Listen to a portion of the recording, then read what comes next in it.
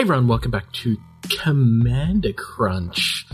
Before we get started today, just a quick dropping in to let you know that this beautiful, amazing, delicious, crunchy podcast is brought to you by both puremtgo.com, where you can find articles on all different formats of Magic, and of course, Josh and Pat's MTG Bazaar, because if you're in Australia, New Zealand, or Malaysia, go there for all of your auction needs. Now, on to the damn podcast.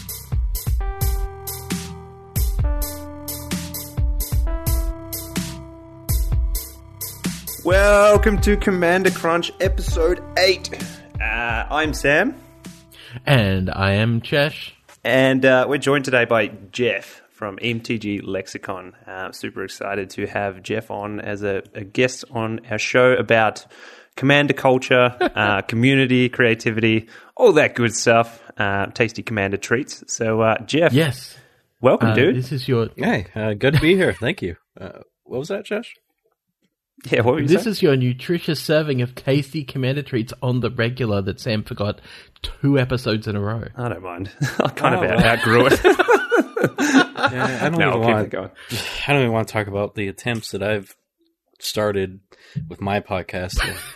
Hey guys, we have a podcast, and then we record 1 episode, and then months go by, and yeah, I was going to say, you guys have a podcast? Exactly. Yeah, that's the answer. No. But, I mean, you know, you can come guest on ours and pretty stoked to have the rest of the crew on if they ever want to come on as well. So, yeah, Jeff, tell us all about MTG Lexicon for those uninitiated. Yeah. God. Where do I start?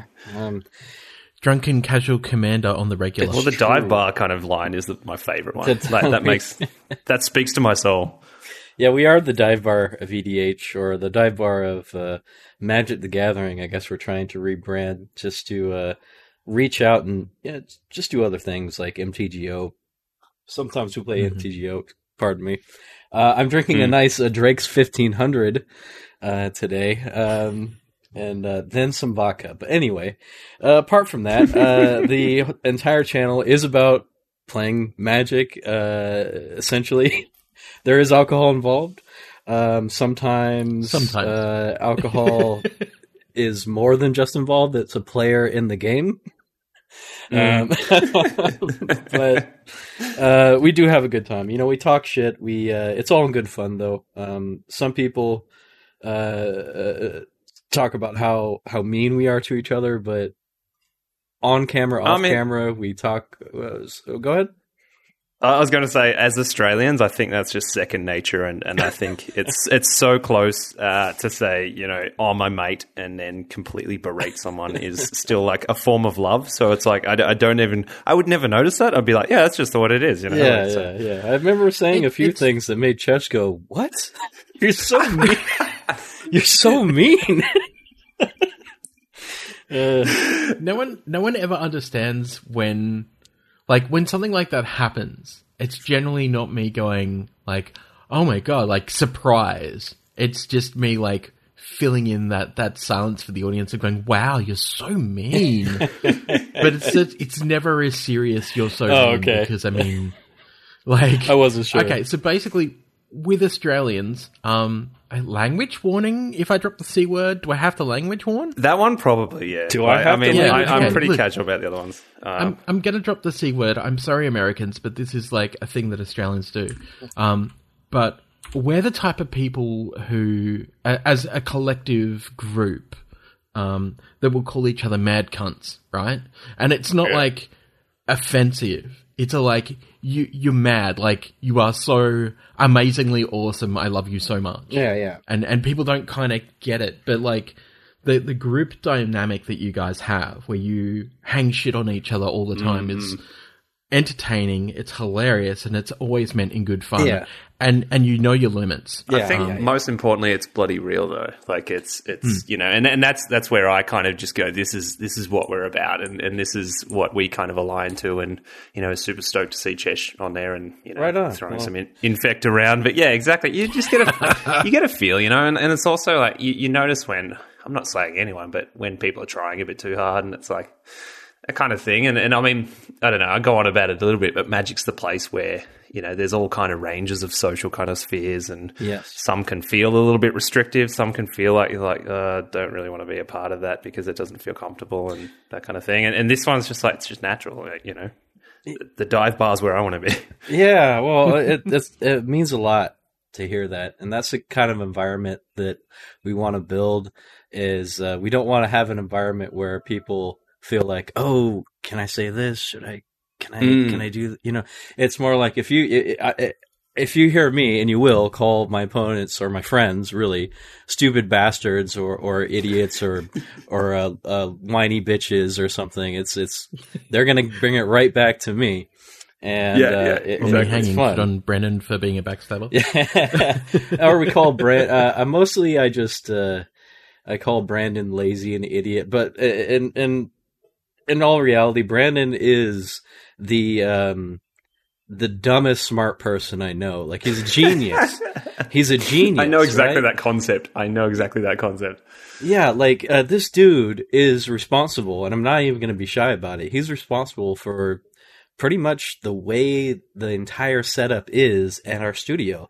He did all of the hard work. And when I say hard work, the setup, like how everything fits together. But at the same time, I recorded a podcast with him, and he wore open air earphones, so his voice and my voice went through his headphones to his microphone. And when he sent me the audio file, I had to move heaven and earth to remove his fucking voice or my voice from his microphone. And even then, it's like there's not much you can do at the end of the day. Like, it's kind of just there. He went infinite in sound. And I'm like, how did you do this? You're an audio nerd, dude. All you do is talk about how we can get our audio better, and you do this. Like, how? You fucking moron. But I love him. I love him like a brother, and I would take a bullet for that guy. I would. Oh, I love it. So tell us a little bit about the. I know I watched the video recently about the setup, which I imagine were for a while people were like, oh, I wonder how these guys actually have you know, this great stream setup and everything, and how many people were just like amazed when you actually showed it off in that video. Yeah, if we're not known for anything else, it's the setup. So what specifically would you like to know? It's in a studio. I mean. Yeah, I was going to say, I mean, people can just watch the video, but describe it a little bit. And okay, sure, you know. Sure. So I'll give you a little deep lore, too. So we started out recording at Brandon's apartment on this glass table, and from there we moved into a spare room in his new house after he moved out. And from there, it's the studio. We got this little office space not too far away from all of us, and we constructed a table. We put a bunch of 2x4s on the walls and took out some of the ceiling tiles and modified it. But it's a two-part. So there's one room that we have a TV in where they play Smash Brothers or whatever. It's like the ultimate, and I hate this fucking phrase, man cave. You know, I fucking hate that phrase. But you know what I mean? It's I completely agree. Do you know how much stuff in Australia is marketed as the man cave? And even though I don't think that's right these days to, you know, be so alpha macho, but you know, it's a nerd hovel. I guess that's a better. Yeah, nerd hovels. Exactly. Welcome to the Hobbit home. And we got, you know, posters and a nice little table and 2 mini fridges for the beverages and no air conditioning. That's fun. The office. I saw your extractor though. That was pretty wild. Yeah, that's a thing we had to get. We had to get our own little air conditioning unit because our neighbors have the thermostat in their office, and it's on them to turn it on or off. Mm-hmm. And sometimes they leave the heat on, and it is unbearable to be in that place when the heat is coming out of the office next door to us into our office. And it's a living nightmare, but I wouldn't be anywhere else. Yeah, exactly. I know that my wife works in her digital agency she works for has that same setup, which is just baffling in a modern office space. That one person has the bloody controls to this thing, and there's multiple businesses doing it, and it's also this one business that owns most of the building now, or like, you know, all the places except for her agency. And they're in the last few that like are left, and they're trying to take them all over. Essentially, there's like, oh well, we want to gobble this up too, and they're like, no, we still like it here.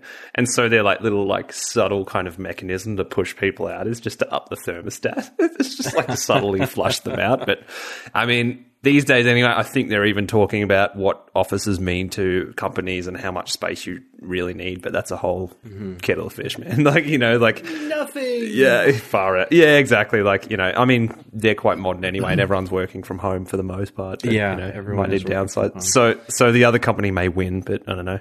Joke's on them when you know, office space isn't as in demand anyway. So whatever.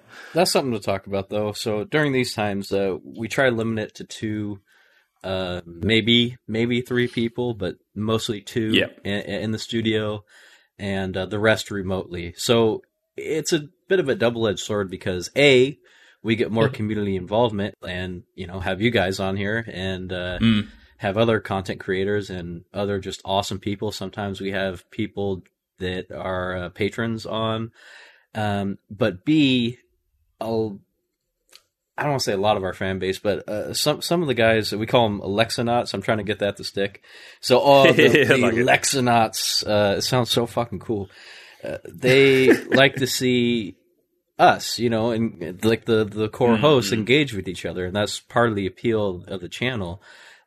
So we haven't gotten together as much as we'd like to because, you know, COVID-19 and the world, so we're just trying to be as precautious as is necessary without just completely stopping the show.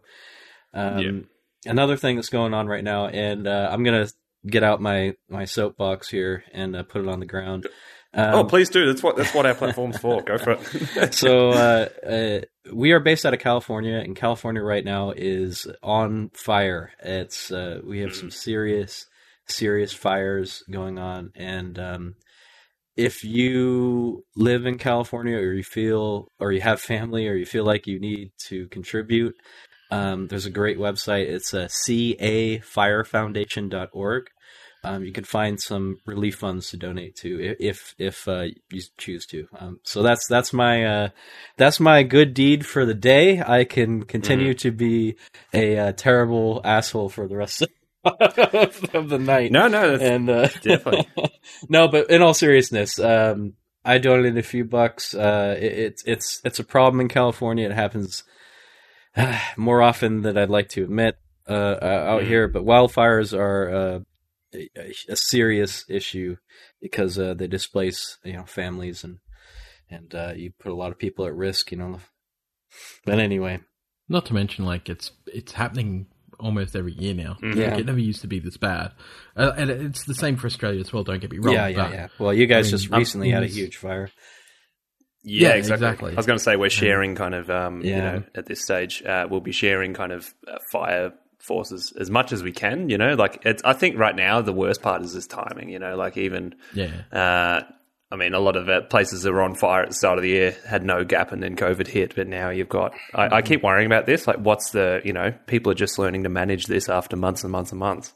And what happens when another crisis happens in, you know, kind of unison? Do you drop one and kind of worry about the other? And that's usually what happens. What happens when the plates under Yellowstone decide to move? Yeah. Which is going to happen, you know, in the next 10 years. So yeah, any little if bit anyone's of, you been know, following any seismic activity like I do because I'm a weirdo, and it's infinitely fascinating because here in Australia we have Mount Warning, which is the plug to a dormant volcano, not extinct, dormant, and has been for, you know, thousands of years or something. And it's just, you know, it's kind of scary to think the Yellowstone National Park is basically, you know, it's about time for something to happen there. And, you know, we're in this pandemic phase at the moment. You know, California is on fire. It's like, okay, well, yeah. So, yeah, I'm going to back that and say donate what you can if you can. Just any bit matters, essentially.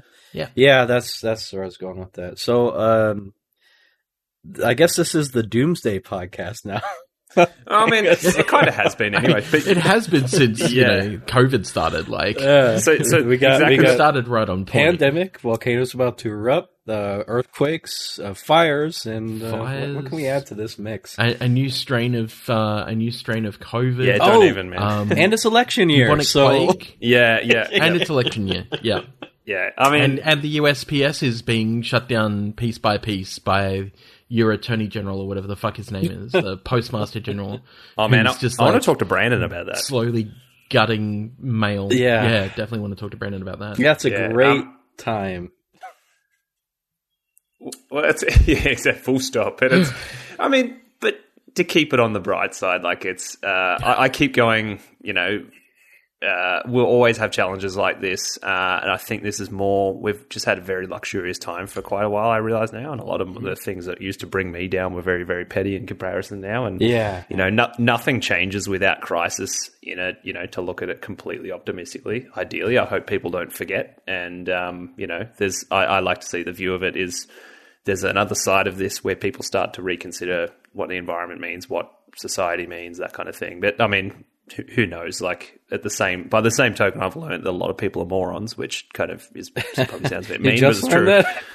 Yeah, exactly. I mean, again, I like to be always really quite optimistic about it, and I'm like, whatever. But I mean, even I don't know. I live in a small country town now, and seeing everyone wear masks was a big surprise. That Australians can be stubborn, and it's like.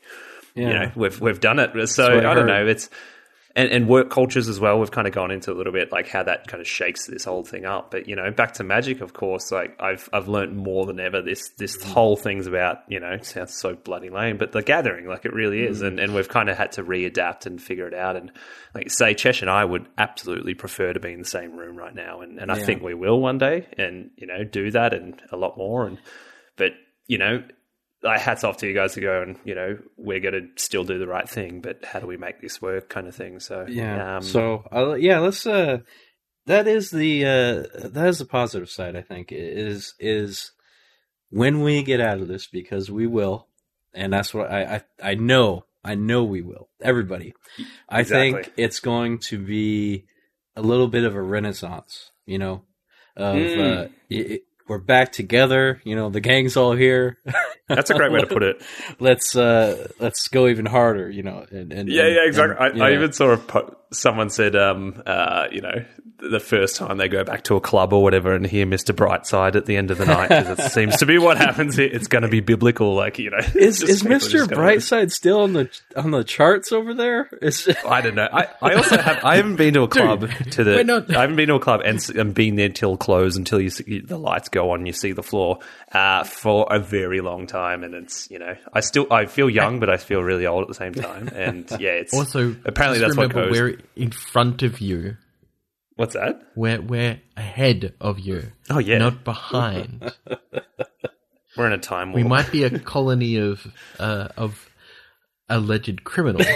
But you're putting words in my mouth, man. We are. I don't know about you, Chesh, but that's my legacy. Like my ancestors stole shoes and bread. That's why I learned to make bread. So my ancestors all came over. So there's a long storied part of my history that I don't talk very much about, and that is the fact that the original surname for part of my family was Arnott's, as in the biscuits. Oh, what? Yes, I know. It's hilarious, yes. And when one of them died and left everything to half the family, not the other half, because there was some feud thing, half of our family became Morley, I believe. Keynes. It was on Dad's side.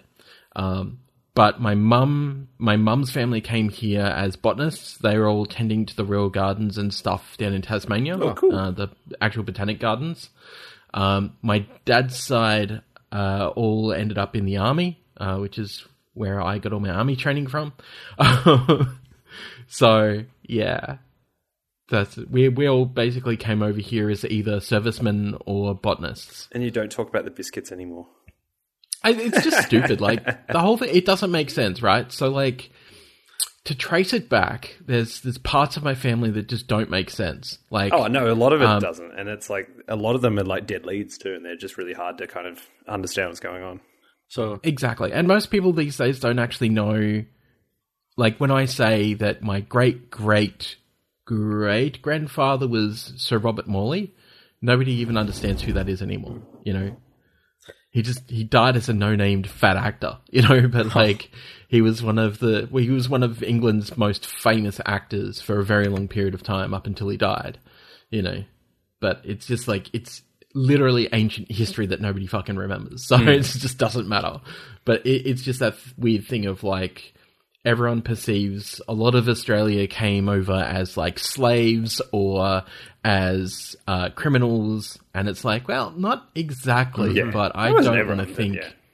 I don't want to think what my family had to go through to actually get here in the first place. Because a lot of the time that actually wasn't... families going, yes, I want a new start. I'm going to go to Terra Nullius. A lot of the time it was like, you and you do this job.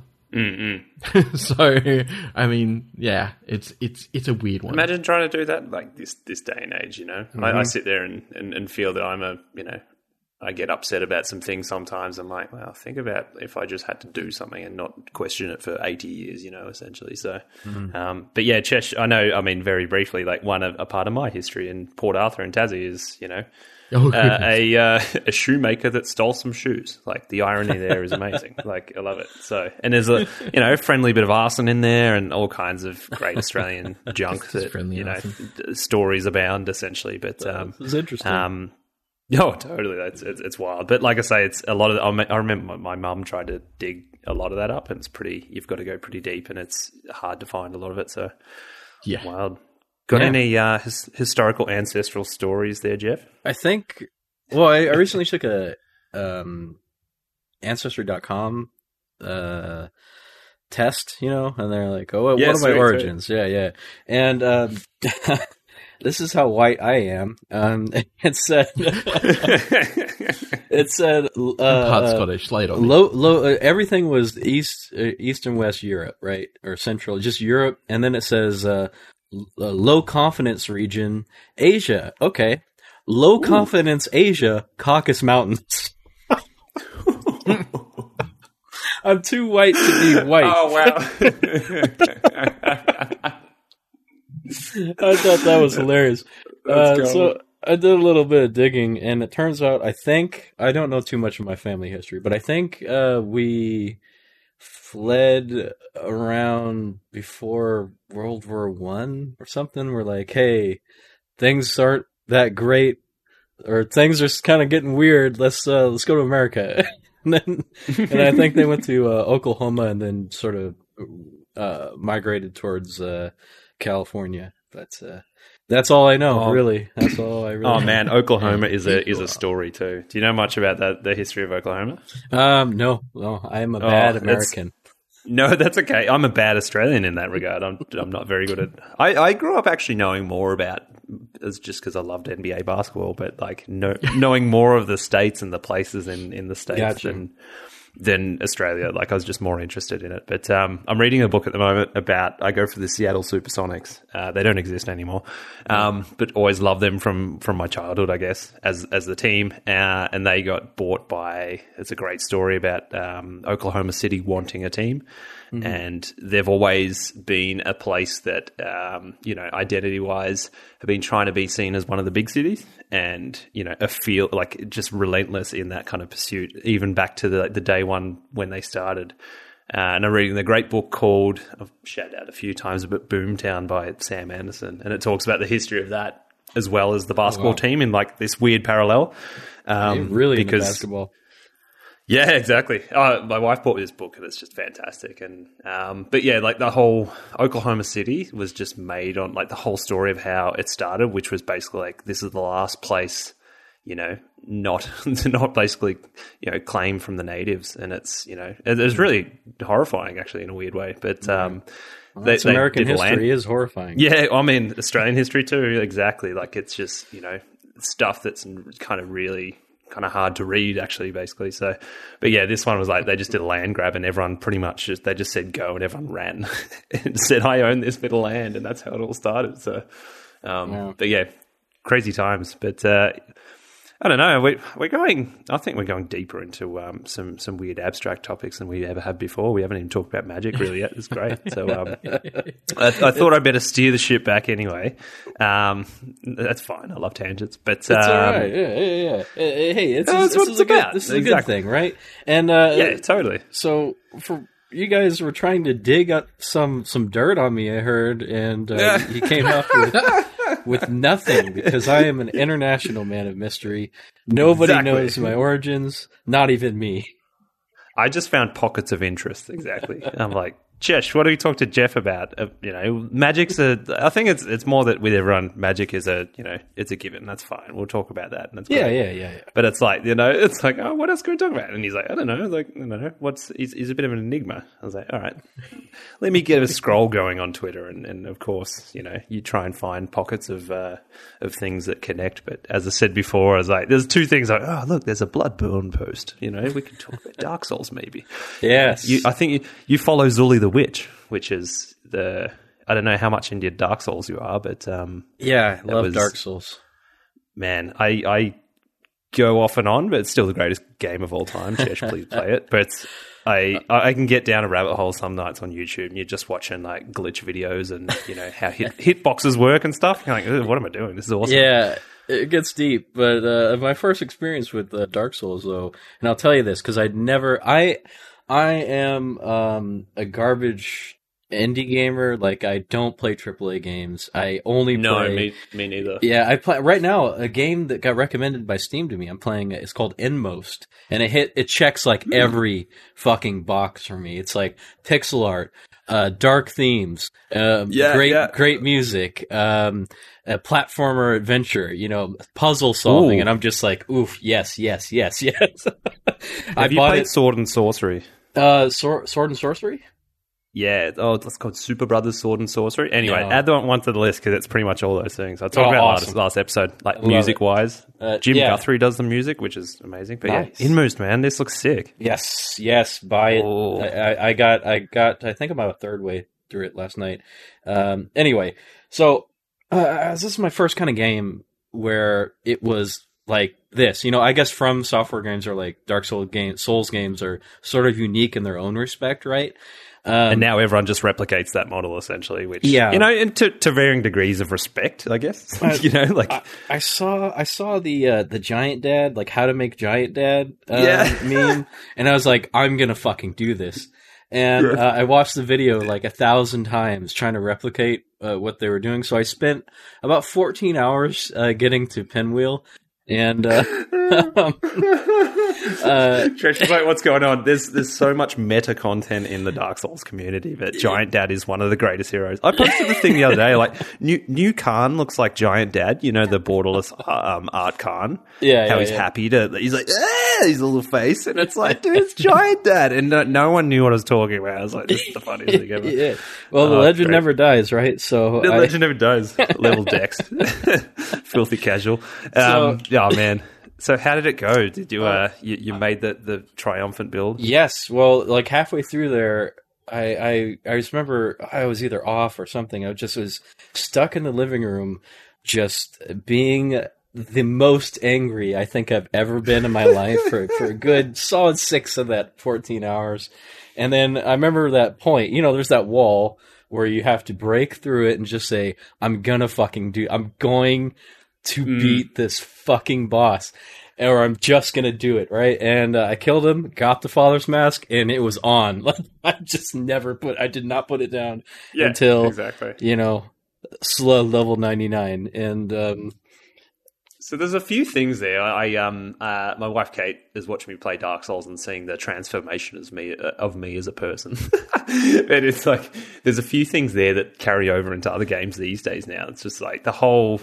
I've played a game like that, and I will now go, I don't need to wear the most optimized thing because that doesn't matter. Like, we're doing fashion Souls here. Like, this is what actually matters. You end up wearing some subpar stuff because this is what you're doing.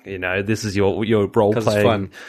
Yeah, exactly. And it's like I'm willing to like just. I don't know. You push into the challenge a little bit more. But I was never a hardcore gamer or anything like that. I've I play a lot of games, but very casually, you know what I mean? Like, and it's, that game changed games for me forever. And it's like, Same. It was, the first run through was just like, I don't know what I'm doing, having the hardest time, but it gave me real life fortitude and will, like, in a way, like it sounds so wanky, but like, it kind of, I find a zen now to go, if I ever, there's still in the new games challenges that still take the 50 goes to beat a boss, but, and you get this really weird thing too. You start to analyze how you attack a challenging situation. And the weird pattern I always love to look at, your first 2 or 3 goes at a boss sometimes can be some of your best. And you're like, oh, wow, like almost, we're fine. We can do this. I can see how it works, but almost the fact that the ignorance is bliss there. And then once you start to pay attention to the bits, then you're in the full pits, and like you may just get swept up in the first couple shots, and that's your next 20 or 30 attempts. My God. And until you hit full flow state, and then you do it, and you're cheering, and you throw your beer across the room. And, I've never actually cheered in a game physically before, and that's it's funny but Gwyn for the first time. You never played the second Spider-Man game? Which one? The second Spider-Man game. Spider-Man game. PS2? Yeah. It was just the perfect Spider-Man game. Yeah. And that absolutely had me cheering. That was 20 years ago, so whatever. Yeah. I somewhat remember that, but yeah, it's... Gwyn the first time, even though it's funny now because the difference between how long that took me then, and I wasn't a parry person. I didn't know how to do that, and I just avoided that completely. Is hard, bro. yeah, exactly. It's and now it's just I'll attack that game, and it's like, well, why do you need to wear armor when you're not going to get hit? That's fine. Fast roll essentially, and then the second time was I went full guts off berserk build. That was my theme roll thing. And it just went, it was basically a giant dad thing. He just went all strength, massive greatsword. And it was 3 parries and Gwyn was done in 25 seconds. I'm like, whoa, how far we've come. This is great. And that's the best part about Souls games is the customization of the experience, right? And I'm actually going to relate this to my experience with Dark Souls, my experience with Commander, believe it or not. Totally. I found that while I'm playing these games, especially when I was first starting, I would go into a boss fight or going to an area trying to force my way through it a certain way, and then that's a really good way to put it. Exactly. Yeah, exactly. And then you say, you know what? This really isn't working. Let's try something else. When you keep running into the same problem, I keep getting funneled into this hole, or I keep getting funneled into this building and just getting overwhelmed. Or, you know what? My shit just keeps getting destroyed, or I have no way to deal with artifacts. Let's try something different. It forces you to self-assess. And and it's the whole madness is trying to do the same thing multiple times and expecting a different outcome. And I mean, hell, Megan said last week, it's really hard for people, this gets pretty meta, but it's it is actually generally hard for most people to self-examine. It is hard. But, it's uncomfortable, and it's this is the one that, I say, Dark Souls taught me real life things. Hey, pause for a second. Let's not brute force this. Let's try and find an alternative way around this. Stop doing the same thing. It's not working. Try something else. Exactly. Yeah, so that's what Souls taught me, man. Welcome to the Apocalypse Souls podcast. No, this is great. Like I say too, it's people that's what you're a masochist. You love playing that game. That playing that game right now is probably the most relaxing thing I could think about. For sure, in the strangest way. I don't know why, but it's zen. So again, only AAA games I'll play are from Software, and really, yeah. I mean, but trash as coming from a trashy indie gamer, if it is obscure, I play tons of Game Jolt RPGs or just RPG Maker, nothing, 200 download games that are just really bizarre and abstract, because sometimes there's an interesting thing in them that I find, or just a story point. I played this one, I think it was just called Seven Flowers, and the entire game is you go talk to people and you collect these flowers and learn their stories and just put them on their gravestones. That's it. That's the game. Yeah, it's interesting, but I do I like to take I don't want to say that concept, but I take interesting concepts and I like to, what I'm doing right now, I got like 6 decks I'm building that are no way ready to see the light of day. Like, I think you even mentioned one of the commanders that I'm building, which is Nebuchadnezzar. And yeah, man. This is the ultimate like Dark Souls choice of a commander. It's like everyone's like, this sucks. I'm like, yeah, ultimately we're gonna make it work. Yeah, I'm gonna make it work. Well, I'm gonna make it work in an interesting. Like, there's in no way is a Nebuchadnezzar deck going to be competitive. Like, unless you just don't use the commander, kind of thing. But I'm not. I plan on using Nebuchadnezzar, and it's gonna be interesting. And I hate blue. I don't play with blue. That's my whole gimmick. That's my entire personality on the show, I guess. Is my character is like the guy who doesn't play with blue. And so we hit a goal a while ago, and now I am going to be forced to play blue. And it's Brandon made a blue deck for me. And this, I give him shit endlessly about this because, again, a little bit of lexicon lore. Like, Brandon said, once we hit, I think it was 2,000 followers or something, I would have to play blue. And so he's like, I'm going to build you a blue deck. So he builds a blue deck for me. And he says, you know what? Actually, I spent too much money on this. This is my deck. And I'm like, what the I love fuck, it too man? much now. Yeah. It's like, hey, I'm going to buy you a car. You know what? It's a little pricey. I think I'm going to keep it. Fuck you, dude. I fell in love with it. I'm sorry. Yeah, it's amazing. Yeah, but it's just it's that kind of shit that happens on the show that just I think. Yeah, there's a story around it, and it's like you say that it is actually lore kind of thing, and but it's precisely that. The reason you have that many, episodes, the reason it's so organic and you guys just keep going is because of those kind of things. And it's not because let's just jam out the Animar deck everyone's seen before kind of thing. I mean, you can do that if you're an interesting kind of, like if you present it interestingly, but that's what I go back to Commander and Magic for. Usually like my cycles of interest for things only last a year or two. And, there's only a few things that go beyond that. And it's Magic and like collecting music maybe, but basketball. But it's like, it's because the kind of the horizon is limitless, and I don't want to play the deck everyone else is playing. I want to find new pockets of it of interesting stuff. And then, I mean, a topic a couple of weeks ago like got us thinking about that. It's like, what actually makes a really interesting game? And I think watching your videos too has kind of really provoked that. It's like, let's try and pull it apart and like go, what actually makes it fun? And not to really force it or anything, of course, but you kind of just be a bit more aware of your deck building choices that go, this makes it fun. And I mean, I keep going back to the heart of it, like play cards that no one sees coming and like actually provoke a conversation and, or it's never seen before. And it's like, it's the best fun ever. Like Nebuchadnezzar gets to play glasses of Urza. It's like, your little swag glasses going on. That's so good. That's amazing. Well, speaking of cards that people don't really expect to see on the table, I think I got a deck like that. Chesh, you want to weigh in on on one of my taste? Oh yeah, did you see this deck, Chesh? Which one? My Tesa. Oh yeah, no, you can do that. I thought you usually have a lot to say about it on stream when I play it, but. I do, but that's because I hate it. The scars are still deep. Yeah, so I am I'm a bad person, and I have built a divine intervention deck that sometimes works, but it always seems to work when Chesh is playing. Every time. It's the best. You're my good luck charm, man. I love it. Thank you. I think. So how does this run? In which? So you got? Is it new Teysa Karlov?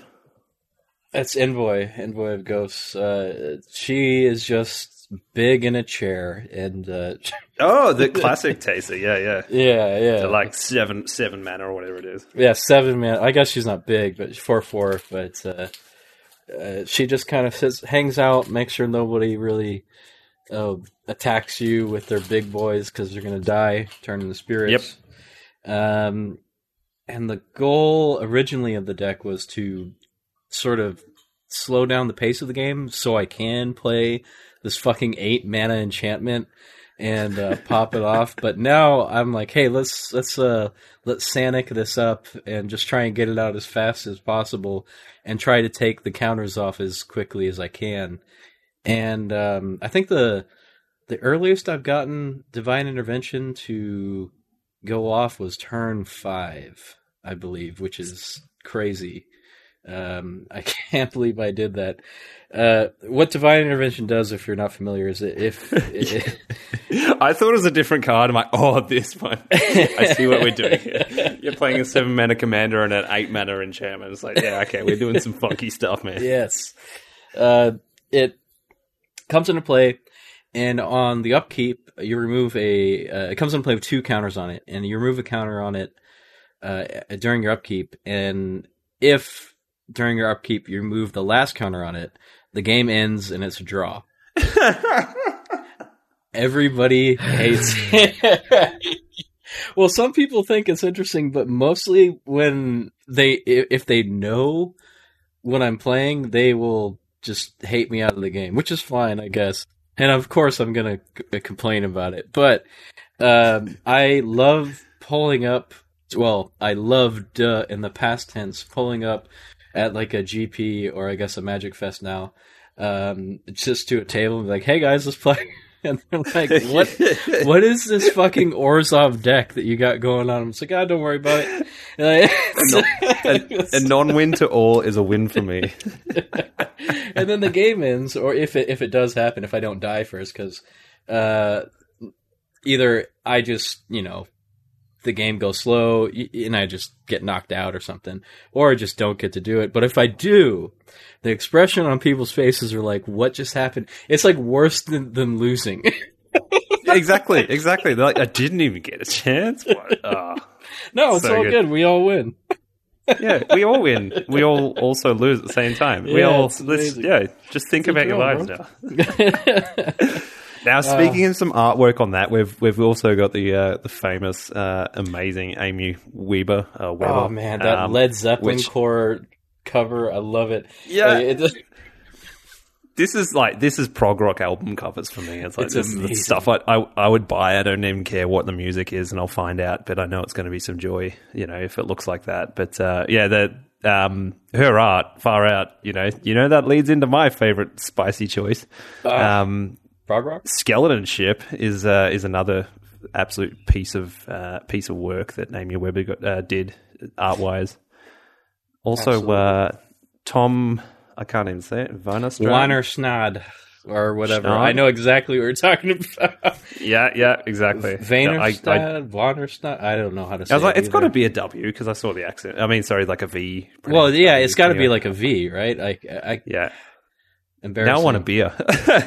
Yeah. Well, I've been taking shots of vodka and drinking beer this whole time, stealthily, might I? I'm stoked. I think we're, I think we're on the same wavelength anyway. Like, hell yeah, miraculously. We're in a different time form, but it's coffee time here. But Oh, it's coffee time there? It's 7. It's, that's the weirdest thing. Like, it's 11 o'clock in the morning, or it's 12 now, actually. 12. So it's afternoon, so I can crack a beer and not feel too bad about my life. 7 p.m. here. I gotta say, man, I love Australians. Like, every Australian I've met, they're just the coolest people to drink with. They really are. Yeah, I mean, we'll get into Australian drinking culture, but, for the most part, like, I think we've got, there's a lot of people that have a healthy relationship with it. Some people don't, but Well, you're talking to an American here, so yeah, true. I just like bottom line. I tend to I want to think about what I'm drinking, and if I'm doing that, I think we're fine. And and like we talk about it, and like it's interesting. You know what I mean? Like if I ever get to the point where I'm, chugging way too much and not even thinking about what it is, like I don't know. But far out. I cut my drinking down to just on the weekends now. So I used to be a lot more than that, and now I'm just Friday and Saturday, and sometimes Sunday. And that's a kinda good way to deal. do it, exactly. And Yeah. I mean, I was going to say, what being in, relative lockdowns done for drinking is very, Yeah. again, self-examining. You're just like, when you're like, oh, I've had a beer every night this week. Even if Yeah. it's one, it's like still, you're on a reliance kind of stage, but whatever. But I mean, I always want to look at it as a lighthearted kind of approach as far as it does have its merits and it's Absolutely. No, there's beer good is things amazing. and yeah, well, exactly. And it's like, I think, think about what you're drinking is almost like my only message, really, which sounds really like elitist and nerdy, but like, just take an interest my in partner it. doesn't drink at all, so it's very rare that I have a drink. Even though we do have alcohol in the house, it's just like I know what you mean. If you're the only one, yeah, exactly. Like Oh, it's just man. not the same. During quarantine, things got dark. Yeah, that's what exactly, and that's what I mean. I think for a few months there, we were just like, whoa, like all this time at home, like kind of outletting what you would on a Friday night at work, or like and not that I drink much at all. Like it's only ever one, but it's still more just like when it lined up every night. You're like, oh, this is like borderline reliance now. Well, I think we all had to cope. Like it's one crazy. beer a night, and man, yeah. ew. Oh man, was it? You guys know Kyle Kinane, this comedian? The name rings a bell. Oh, okay. He had a joke, and I'm gonna quote him on there. I get the kind of drunk where people won't let me hold their kids. Like, wow. Ooh, yeah. this doesn't sound Man, like a bad I'm thing. an uncle, so it's like, yeah, this actually speaks to me as like, and if I became that, that's kind of great. It's like, It's, ooh, no. it's close to home. Yeah, but in all seriousness, like it's during quarantine, it was the dark times. I mean, we're still in the dark times now, and but not in the quarantine mode dark times, right? We're just kind of. I'm speaking we in terms of America. Everyone's starting to come back to work. All these precautions. You know what? Fuck this. I'm so tired of talking about the goddamn pandemic. Sorry about that. Yeah, Sorry to lead back into it. no. This is totally my fault. I'm the one who brought it up again, because it's all anyone can ever think about now, and it's garbage, and I hate it, and I'm fed up. Let's talk some fucking magic, or let's prog rock, exactly, or let's exactly. let's talk music, man. Yeah, exactly. I was going to say, well, before we, I don't know, let's talk magic first, and we'll get some music. Wait, do you guys do commercial breaks here, or No. I No, don't man, think I ever got to a we commercial Iron Man break. mode it. We can do one if you want. Well, commercial for what though? I don't have anything to really advertise. No, I just other pause than if our you. affiliate Ooh, links. I do. But- Oh yeah, what do wanna you go hang got? out? What do you got? Yeah. Hey, listeners, you didn't do the thing with the secret word, and so these Double Masters packs are mine. This is an advertisement for you. They're mine. Thank you. Ooh, Or do you want to give sounds them a little another bitter. week?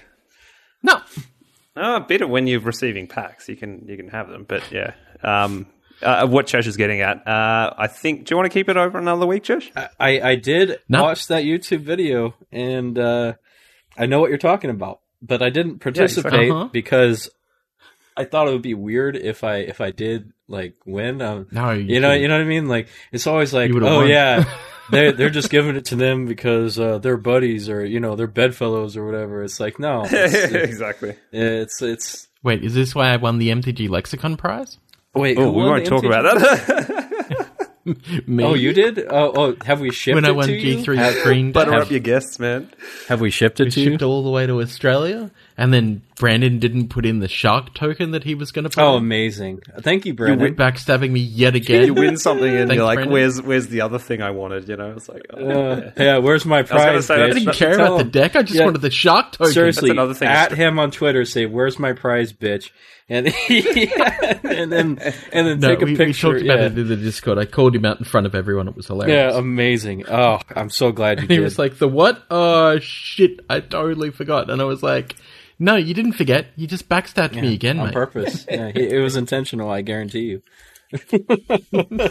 He did it just. To But spite no, you. to answer your question, Sam. No, I'm gonna keep these. can I have one? These are mine because. Can you have one? No, they're mine.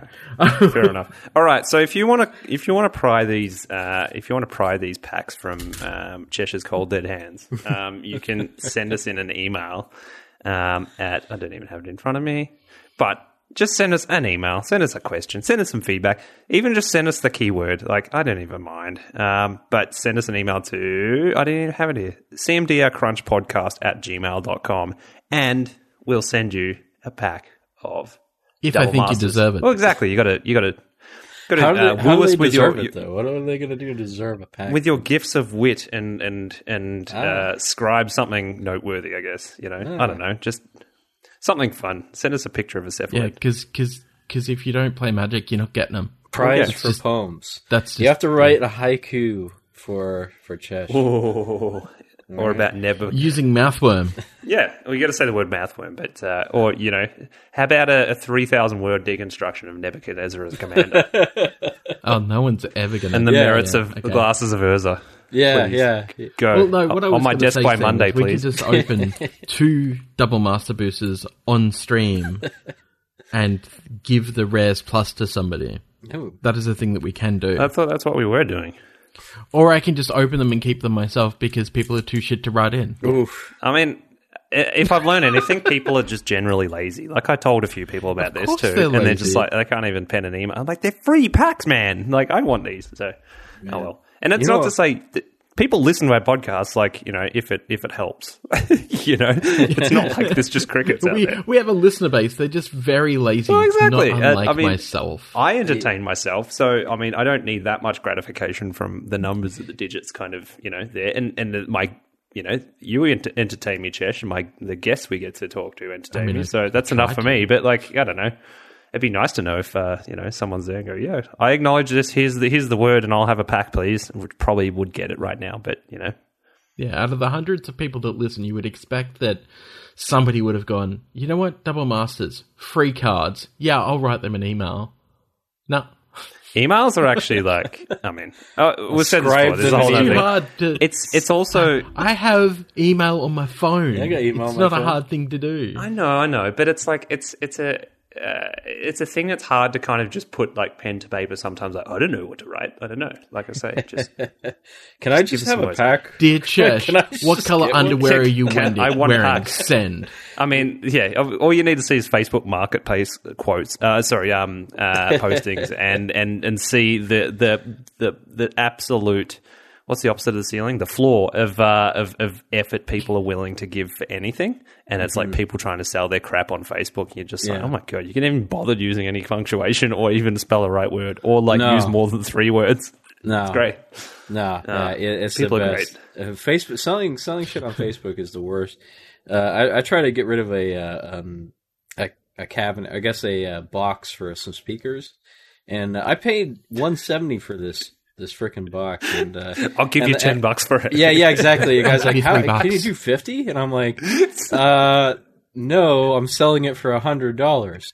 Which And is this a is why. huge discount, right? Yeah. Nah, 75. I'm like, no, 100. All right, 70. And I'm like, are you joking with me?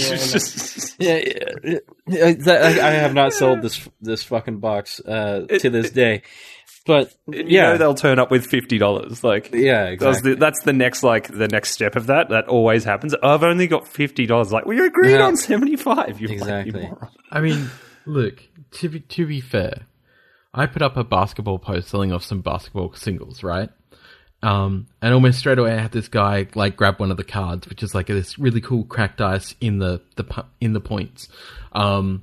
And then a week later, a dude hits me up. Now, mind you, by this time, I've edited every entry on Facebook, on the marketplace, etc., to say that this card is sold. Hits me up last night. I still get these too. Yeah. Hey man, is that Aaron whatever it was still for sale? Yeah. What, you mean the one marked as sold? Yeah, that one. What does it say? No, it's been sold. No, exactly. Damn, It's like, I missed it? Yeah, like a week ago. If you check the listing, that's why it says sold. I mean, in a way, I can understand that there's so much noise on social media that people can't even read everything anymore. But at the same time, it's like kind of right there, and like you're inquiring about it anyway. Like, Yeah. I have exactly the same thing. I sold something last week, and it's like people still message about it. Are they still available? I'm like, no. Like, You ever go on. buy collections off of Facebook or So that's what I was going to get to Craigslist. when I mentioned, like, Yeah. in this went to an interesting place. That's still like that's the chase for me in a way. Like, you want to find something listed where someone doesn't know what the hell it is. That's the key. And so that's where you kind of want to prey on those low effort posts that I don't really see them being Australia, though we don't get as many of those. But it's also why I love Booster Shooter as a channel, and I can't wait to chat to Brandon about that stuff. And he just crawls Craigslist about, like, you know, looking for those essentially. And he's found some gems. But yeah, have you found any like those? Yeah, I found some not crazy. Yeah. But even just kind of, you know, the keywords you want to look for are just trading cards or just magic cards, right? Just magic cards, exactly. Yeah, I've made some really cards. Or deck masters. Really some people just say deck master cards, and then you're like, okay, and then it's just like a little box, just like a small little box of just random cards, and it's you're a like, blurry $30, and they're like, oh, okay, I'll take it.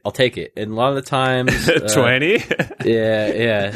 A lot of can you do 5? Yeah, I don't know. Like, a lot of times it's garbage, and sometimes you run into a good, nice little thumb-sized width stack of Bajuka bugs or something. Yeah, exactly. You're like, oh, nice. Like, I just want like fun, usable commander stuff. Really, like I'm not looking for high value and sling it around. But yeah, exactly. Never have to buy another Bajuka bug. I mean, everyone's got the friend that went to the thrift store or whatever and go, oh, they got a Forcer wheel. It's like, oh, really? Did you? Yeah. Like, I don't want to hear about that. Like, that's too good. And I mean, that's the thing. This leads into a funny, we wanted to talk about music, but I've looked for ages in what my other hobby is, collecting records, and I kind of put that as my like backup as. That's why I'm at a place. Not that I can go to those places right now, but I look forward to getting back there. But you're looking through places for records, like generally like big antiques warehouse type places. And I love those places. They're just a explosion of stuff to the eyes. And they're so stimulating because you're looking in every corner for stuff and whatever. You never know what you're going to find. But yeah, like I say, looking for records primarily, like cool prog rock stuff.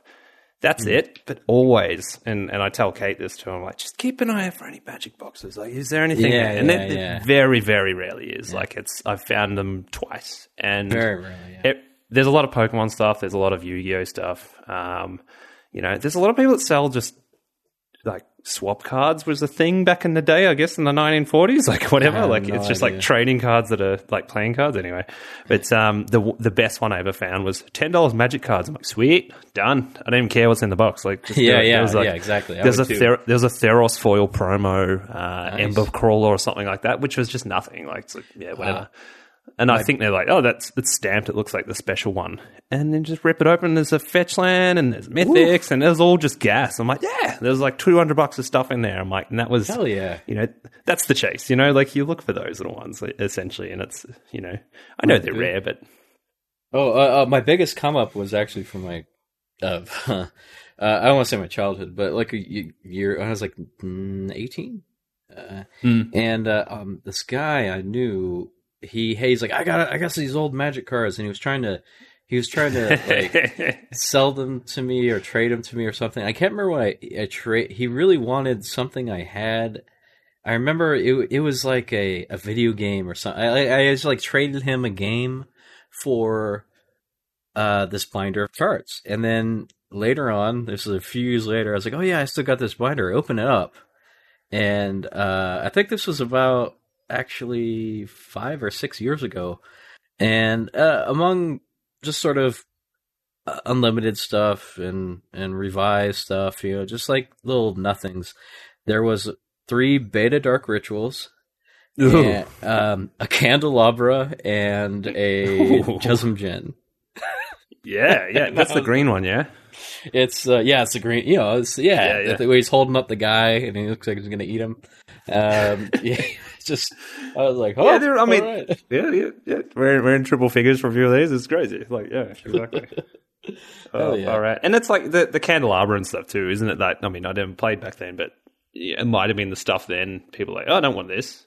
Like a Force of Will back then was like, I don't want a spell that hurts me. I'd rather this is bad. Keldon Raiders or something. Like for sure. Like it's like the Shivan Dragon. Bad card, you lose life.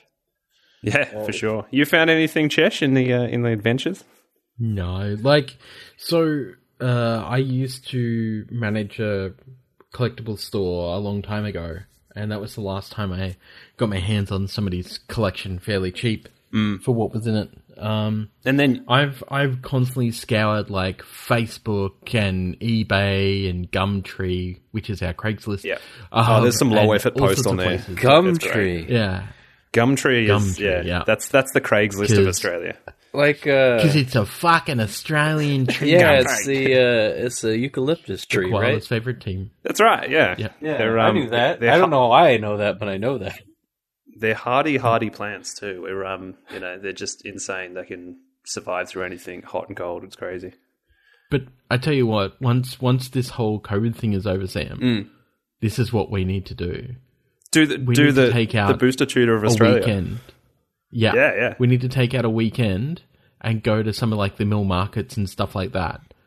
Like just once a month, just go to a market and see if we can just find some real gold buried in all of that shit. So I will say there's a non-zero amount of reason of why I moved up here. I'm just out of Melbourne, but like an hour or two away, kind of thing. So I'm in the country. Right. We moved halfway through the pandemic, which is nuts, but it's the first house we bought. And it's changed our lives. It's amazing. But like I'm around now my like antique circuit. So that's in like Daylesford, Bendigo, Ballarat, and haven't been for a while, Chesh, but like we've got about 5 we line up, like looking for records and stuff, and it's great. You just like Well, I mean, because drive there's across that the big country. Ballarat market. Exactly. So yeah, you drive across the countryside looking for sweet magic cards. And there's Cryal Castle up there. Have you been there? There is. I have. I went to Cryal Castle when I was 6, I think. It's a joy. Or 5. See, because like I was born in Tasmania and I moved to Queensland like when I was quite young. And you love because we castles. moved around Australia because my dad was in the army. But yeah, there's like I don't know if I've got it here, but there's a picture somewhere of me at Cryal Castle with my brother in the stocks. Man, they've And got I like a remember torture because- museum there. It's like it's Yeah. full on for kids. You're like, what the hell? But Well, it's funny because apparently they had to pry the whip out of my hands because I was trying to whip my brother who was in the stock. my brother would do that to me This too. is- It's just like, you're killing your One brother. of my older brothers. Yeah, that I absolutely just hate. Absolutely hate. And apparently I was just like fully into it. I was like, yeah, I'm going to whip him. And he was like, no. Do you even know how to use Give me that thing? Like, You're killing him. I grew up around whips. Come on. He's already dead. Oh, that's Oh great. man! That's- Speaking of I mean, whips, yeah. just Let's talk about Well, Whip I and grew up Veribus. rural, This hot so- new check this week. oh, I know how to deal with snakes, mate. oh, nice. Oh, that's cool. Snakes are pretty cool, and dealing with them is less cool, but still pretty cool. I find, correct. I mean, I've never had such an amazing time in nature when I was with Kate's auntie and uncle on French Island, which is a super wild place. Like it's just, Where's roads that? and Sorry. it's a little bit out of Melbourne, but it's like the type of place that everyone's got to have solar power, grow their own stuff essentially. Like it's quite wow. remote. Only a few people live there. So it's just like, everyone thinks koalas and kangaroos are in our backyard, which sometimes they are, and they are for me now. But it's not mainly the case in a lot of places in Australia. And then this place is just overwhelmingly wild. You're like, whoa. And so we're walking down the paths there and it's just like there's snakes everywhere and you're just like, okay, and they're 2 meters, that kind of thing. But funniest thing ever, like Kate's uncle was like, oh, that one's just eaten, you can just see. And I'm like, oh, we're really close to that. And it's like, no, when they all close their eyes and think that they can't see you, so you can't see them.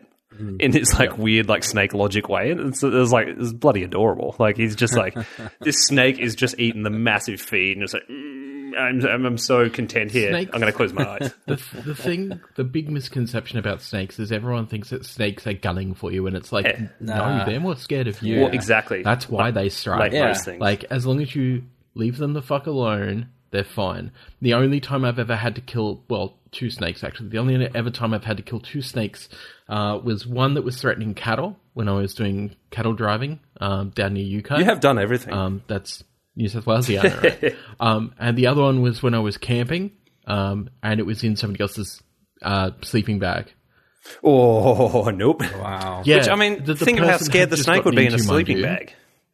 Snake's like, what? How did I get in here, and how the hell do I get out? Like, it's Snakes just do it, mate. Far They're just out. like, this place is dark and looks Well, it safe. looks I'm going and to cozy hide in too. here. It's just like that looks warm. Yeah. Oh my god, he would be. Oh, that Snake would have been terrified. But yeah, that's what we got to do. So would I. If Both it of was them in are my seat. terrified. Like, oh my Well, yeah, God. exactly. I mean, I'm not like I don't have arachnophobia. I'm not. What do we call afraid of snakes? I'm not. I don't have know, the Indiana Jones-ophobia, but I do. I would not be happy if I found a snake in my sleeping bag. It would definitely scare the exactly. shit out of me. Well, there's a snake. in Yeah. my I don't have Woody from Toy Story phobia. Sheriff Woody. You didn't have a Woody phobia? No, I don't have a Woody phobia. Let's not go down that road. It's a ripe for jokes. Oh, jeez. So music. Well, I was going to say, yeah. So I mean, It's I okay. kind of just like You know, I just towed the line there, but basically my kind of through line there was like, yep, I collect music and love it, but don't get too down if I'm searching all day and don't find any magic cards because I found records essentially. Yeah. Buying cards is always a gamble, and you know it, right? And exactly. It's you know what you're getting into, and sometimes you come out on top. Most of the time, you don't really even break even, but still, it's fun. It's just going out there and meeting people. Even if typically the people you meet that you want to meet are people that don't play the game and just kind of have the cards around for whatever reason. And it's like, You don't know what they are. yeah, Oh, they're my exactly. sons Don't know or what they something, are. yeah. Yeah, exactly. I have my sons are like, this guy just left him here. Like he moved out, just left a box of cards, whatever. And that's the best ones, right?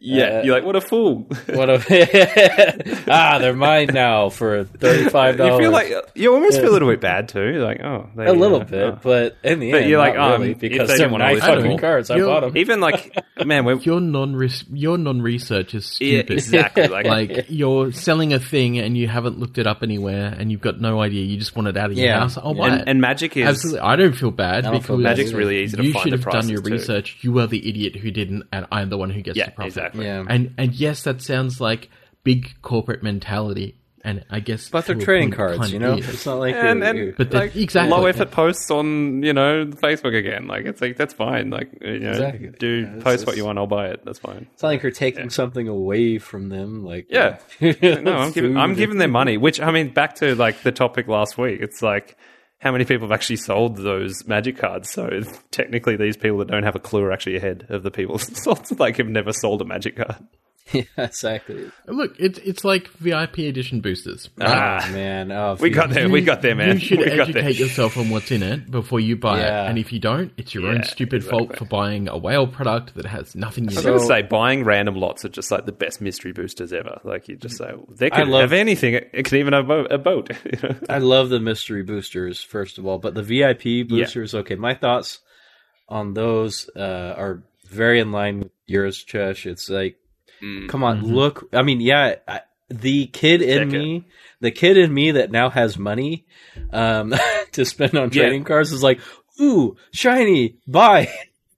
But I think that is a exactly. concept that doesn't get like explained enough, but that's totally within all of us. I think like we're a lot of us are people with jobs and money and disposable income that are kids at heart. Like that will absolutely let that take over too. Yeah. I impulse is buy fun, of magic course. product all the time, and I would say it's a problem, but like I got a hold of it a little bit more now. But I kind of let myself go, and I was like, oh, you know what? I want to buy just a few double masters packs just to open them on stream and have a good time. Yep.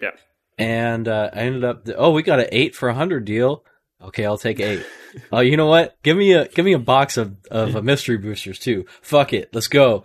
Jerk. And content's the And he knows why I'm going to say content's that. the Yeah. validator too. Oh, Yeah. no. So what is it? What was in the opening? Yeah. So I had the worst mystery booster box in the history of mystery booster boxes. Jeff, how was your box? Lordy. Well, you're gonna have to watch the VOD, I guess, but it was alright. Yeah. It was okay. It was pretty good, Borderline. And I mean, coming from set where like an average box, and definitely for me, like this was the whole this is coping mechanism. I bought 2 boxes of this stuff like early pandemic because it's like this is fun to open a pack a day just to keep me going.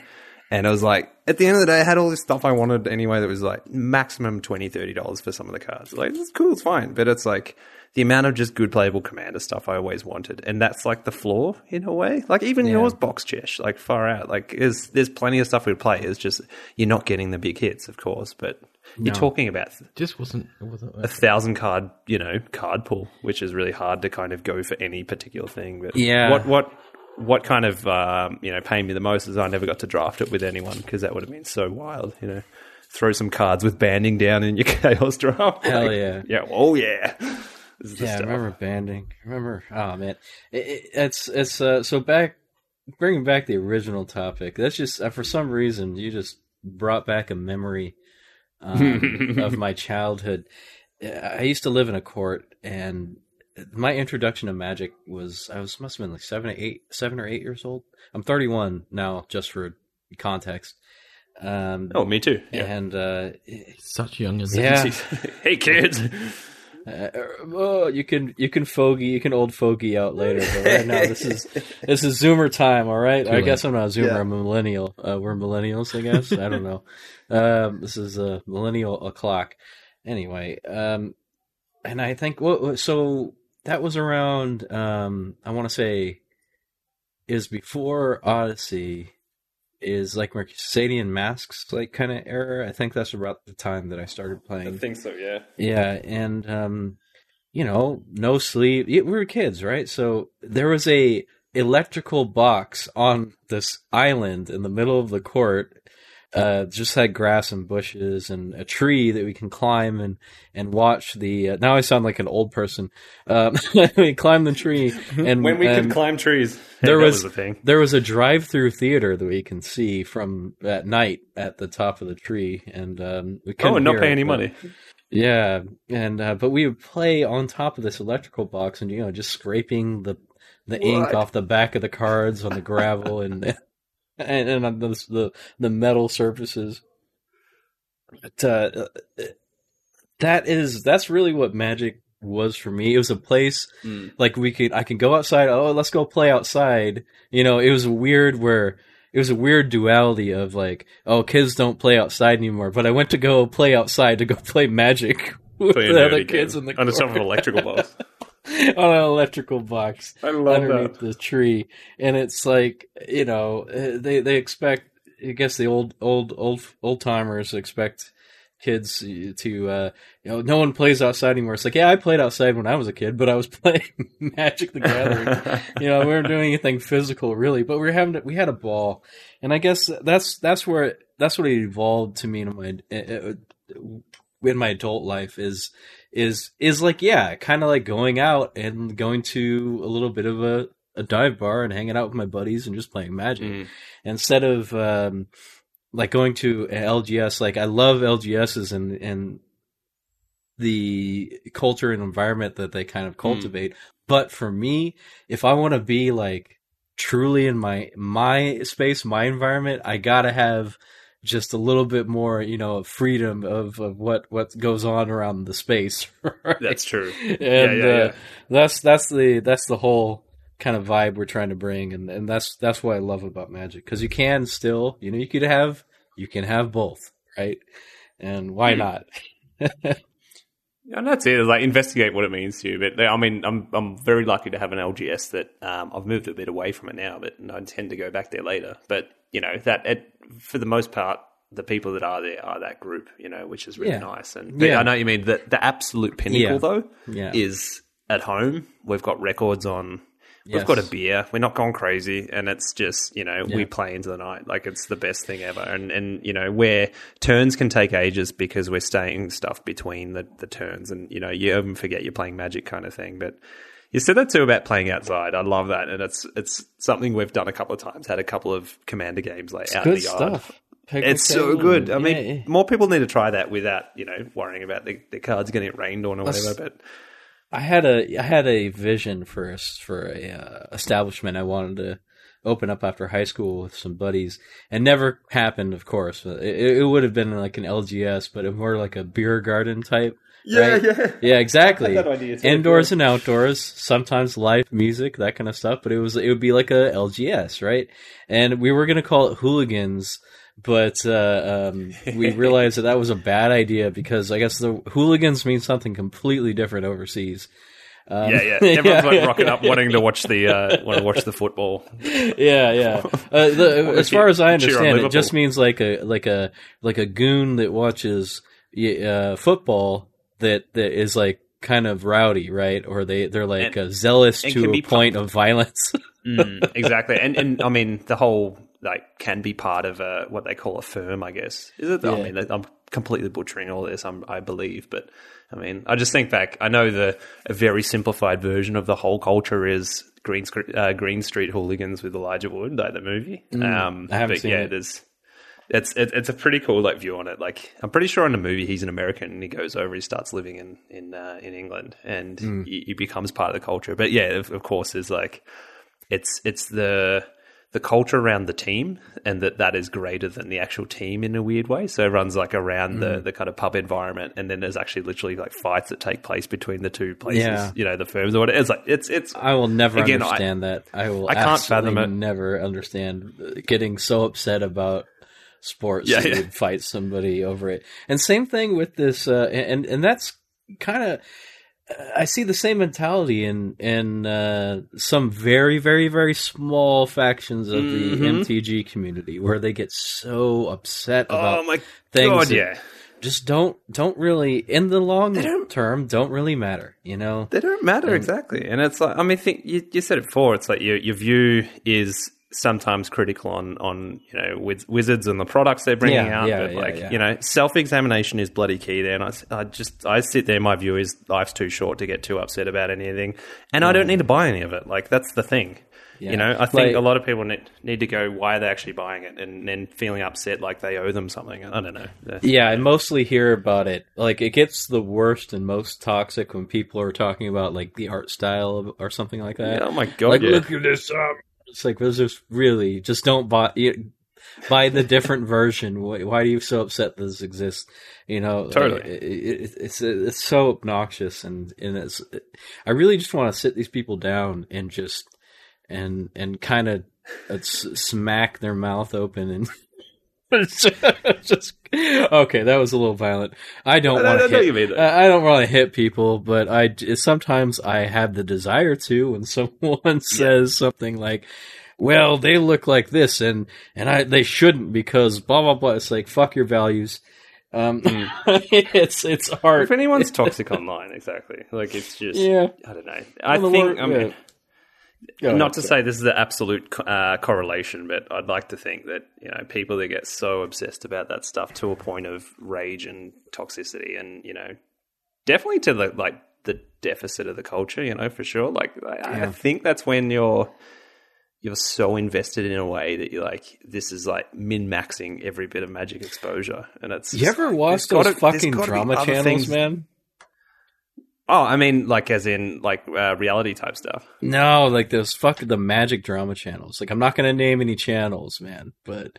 Are they, do you mean the ones that are just, they sensationalize everything? Yeah, like every little fucking thing. I think, and to the point of anger? Yes. I think I know which one you mean. Not even to the... There's several channels, right? Yeah, and I remember exactly. there was a smaller channel that we... when I say we, one of the guys that we invited to this giveaway, we were having this huge giveaway, and we're like, "Hey, you want to be a part of this?" And they actually, even though the person who invited them did not know they were a drama channel, and but to their credit, and I will not name the channel because for obvious reasons, to their credit, they said, "You know what, guys? Like, I'm a drama channel. I don't know if you want to be associated with me." And I was like, "Hey, exactly. That's a level. That's a level of of self-awareness I didn't expect. Like, for sure. Yeah, I didn't expect that at all. I'm like, okay, well, thanks for the heads up. Like, you're right, we don't. But at least they told it. Like, that is like, it's a weird level. You do not expect the bad guy to say, "Hey, listen, guys, I actually suck." Like, really bad. And we'll ruin your guys' reputation if you associate yourself with. Exactly. Cool. Thanks for Hey guys, just want to let you know, I'm kind of a piece of shit. So, I mean, I want to participate, but you might want to rethink your position because I'm a huge turd. And you're like, well, A huge, unflushable, floating turd of humanity. obviously not big enough where you wouldn't tell us that. That's the duality. It's like, thanks. Keep being you. Just prepare your plumbing for this one. Yeah, I think I only know like two channels now that are real like big drama channels. Anyone else I've got no idea on. and we've got no interest but the in saying particular what they two, are either. one of them was siding with Hamburglar. Quarter And pounder. the other one is completely, to his credit, anti-Hamburglar, but still a piece of shit. So Good times. Oh, guys, let's focus on the good stuff. You're right. Yeah. Let's No, let's no, go it's like- gear it's away good. from this Anyway. because guaranteed, some asshole's gonna clip that and be like, Yeah, "Oh, I'm not they were listening. It's like, talking oh, about damn it. me." Oh, well. Before we get into like the outside magic, I mean, we've spent the whole time talking about outside magic. It's fun.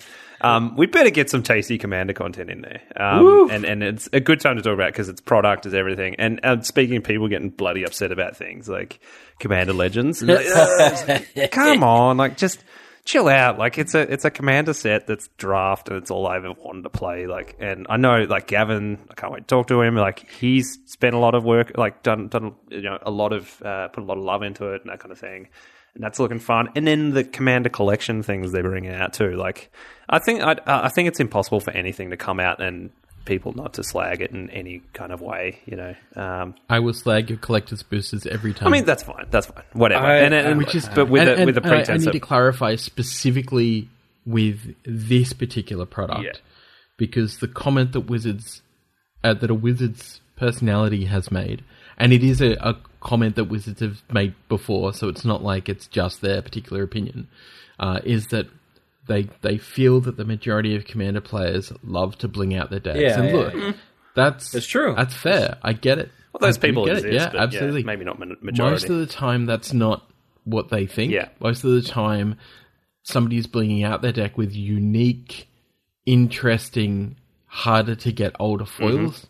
Like, if there's a version of an older foil or a modern foil, they're going to go with the older foil every time because I'd usually go the that's non-foil, their expression. but Yeah, well, exactly. We're non-foilists, but that's fine. But What? and that was Fucking I don't what know. did you? Yeah, I don't I'm mind gonna- foils, but I don't. I like got Pringles. I got a Like- 15-minute video to make about this. All right, go on. Sorry. sweet NTG drama channel. Yeah, exactly. Whoa, number 10 will shock you. No, I personally don't like foils that much. Yeah. I don't go out of my way.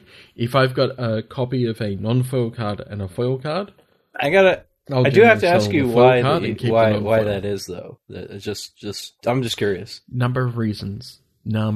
So number one is Curling. Yeah. Okay. Curling's a big problem, especially in Australia because of our climate. That's what I wondered. I feel like ours affects it more, but and then I've always wondered, is it just my apartment or my house or whatever? And it's I will if I leave them in the sun, they're gone. Like they're Pringles. Yeah. It's our semi subtropical climate, I guess you could call Play it. Tony Hawk's Pro Skater our on a summers card. are extremely muggy and hot. Our winters are extremely cold and damp. And curling is a big problem for foils here in Australia, especially Magic foils. Yeah, usually by the time they're out of the pack, sometimes you're like, whoa. Yeah, exactly. It's not something that I usually complain a lot about because it's going to happen, and there's ways to counteract that for sure. But also because I am legally blind. Foils obscure the text on a card for me. You know, because it's shiny, it's hard for me sometimes to see what I need to read, and I don't, generally speaking, commit a card's text to memory. Yeah. Okay. I know what a card does, and I can give you a rough, but generally speaking, like, if you said to me, what does Arcane Denial do? I'd be like, I think it's like counter target spell, and then during the next upkeep, I think your opponent gets to draw 2 cards, and you maybe draw a card, but I don't remember. Yeah. You know? So, and I'm pretty sure that's right, but that's the point. Like, I'm pretty sure that's right. And I used to be a judge. So, foils. If foils are obscuring my vision of the card for whatever reason, that pisses me off. Yeah, for sure. So if you want your foils, go ahead. I was just curious why care. that is, but not. Yeah, you gave me a really great answer. And we all process the game in different ways, I think, too. Whereas, I mean, for some reason, I register most of the text in my memory of the game to the point where I got into the game loving art, loving the world, the lore, but I end up finding that the way I play it is completely not paying attention to any of that.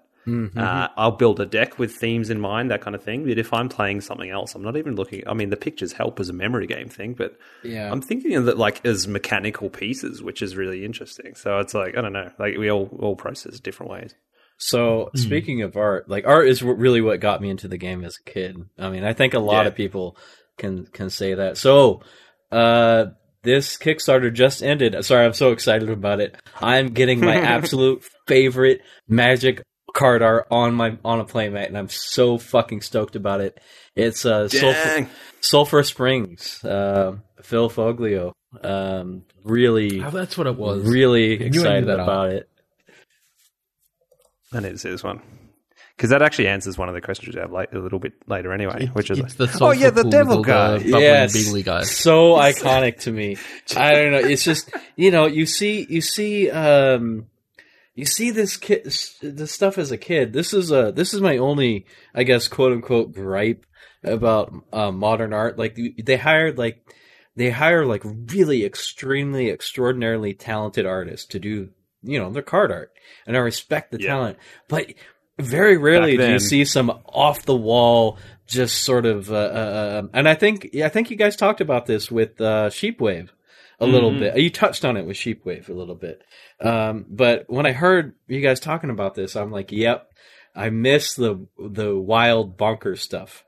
That didn't feel like like part of that world or anything, and that was fine. And then, like, as far as I know, there's stuff back then anyway that was like, oh, this is from an art student. Who cares? Like, it's all we can do. And I mean, I love what's the one with the bird, and he's got the what do you even call it, metal.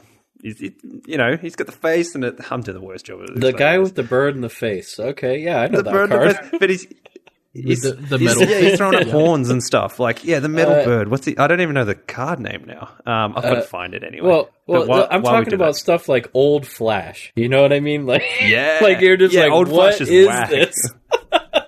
I love it though. I love it so much. It just it creates a world where you can project your own reasons as to why it looks like that. You know what I mean? And the new stuff is like, okay, it looks like this for a reason because of the lore or because of certain events that happen in the story, or which is great. Like, that's cool continuity too. Yeah. But I miss the wild card stuff, literal wild card stuff, where you would look at it and be like, this is so bizarre. What is this? Like, what am I looking at right now? And you kind of create your own little fantasy around it. And that was like me as a kid looking at the art. And it's different now, and sure, but the old stuff is still there. So I'm not disparaging the new stuff, and I'm not saying that it's bad or anything like that. You can still go back. I can buy old cards and look at them and pretend I'm a kid again. It's just I would be very curious to see what they would do now in like a serious set, not like an unset. I'd want to see something like you guys were talking about Rule Zero, like today, like what that would bring us. That's very exciting to me. But I'm not sure if that will ever happen. If it doesn't, I'm okay with that. I can go look at the old cards and nerd out. Well, I think what we went through, like, there's things like Secret Lair, and certain things do open that up to go, hey, this art style doesn't feel continuous to the set, and it's fine. Yes, the new Secret Lairs look so cool. Right. It's like one is Adventure wild. Time. If anyone's checked out the art, I'm going to buy it right now. Actually, I haven't looked at who the artist is, but I'm fairly certain. That the artist will have had something to do with hot rod culture, the Battle of the Wizards at Mount Skullfire. Wait, what? The really awesome board game. Really? Yeah, if you look at the art is extremely similar. It reminded me immediately of Adventure Time. Yeah. yeah. I know. Yeah, That very, yeah, totally, whimsical, totally. It's, Yeah, like fantasy. it's also art. those eyes. Those eyes are quite distinct, and they're almost. I mean, you get a little bit from like Cuphead type. You know, you really early Yeah. animation. But then, like I say, I see a little bit of hot rod culture in there, Chesh. You know, your hyper colors, your kind of eyes going out, you know, that kind of cool stuff, like your crazy. It really does feel quite rockabilly, Yeah, like exactly. 50s So rodder kind of stuff. When as official product that has that on it, it really just goes, here's this. What you make in the game, even if it's not sanctioned, whatever, it's accepted. Like, you know, it does belong, which I think is a massive important step. Hey, back to the Sulphurous Springs. Do you know all I see there is the Ultimate Guard logo? The Ultimate Guard logo. Have you guys ever seen this? I've had to point this out to a few people, and now they can't unsee this logo. Check out the Ultimate Guard logo. I just see the dude in the spa. Hold on, let me I'm Googling it right now. Logo, because it's the guy. Yeah, that should be the. Welcome. Jump You're on absolutely in. right. You're absolutely right. That's great. Just having a good time. Yeah, it's a little goblin demon guy. I guess he would be a little demon guy. Ultimate Guard. Give us a shout out, man. Yeah, exactly. Sponsor I us. love the spa logo guy. Just soaking it up in the hot tub, you know, with Soul Hell Link, yeah. you know. Some And so Napoleon yeah, Dynamite the reference. Prime Slime secret layer apparently Prime is no Slime, longer that's sick. available. Oh no! Yeah, That was a yeah, hit. like just ended. Now they have every dog has its day. Yeah, I saw that secret too. layer. Which, I mean, it's nice, but like we've got dog cards. It's fine. I mean, and I I'm like a dog dogs. person too. But yeah, I I like mean, this the little Prime pug Slime here. stuff.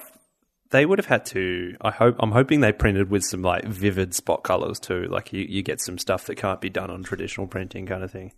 So you get some hyper greens and stuff. That's super cool. love But it. yeah, I mean, that's like I say. So I mean, we can't. I'm not even going to say much about Commander Legends right now. That's fine. We're just saying early leaks mechanics. Seems to be a lot of partners and stuff that I'm hoping. We'll have I know Gavin on next week. I know it's not going to mess with my Commander stuff, and it's actually going to lead into my Commander Cube, which I'm just happy with. It's good. But like the Commander Collection boxes, do you guys see these? I think it was just in the last day or so the first one got revealed, and this one's sick. Like it's.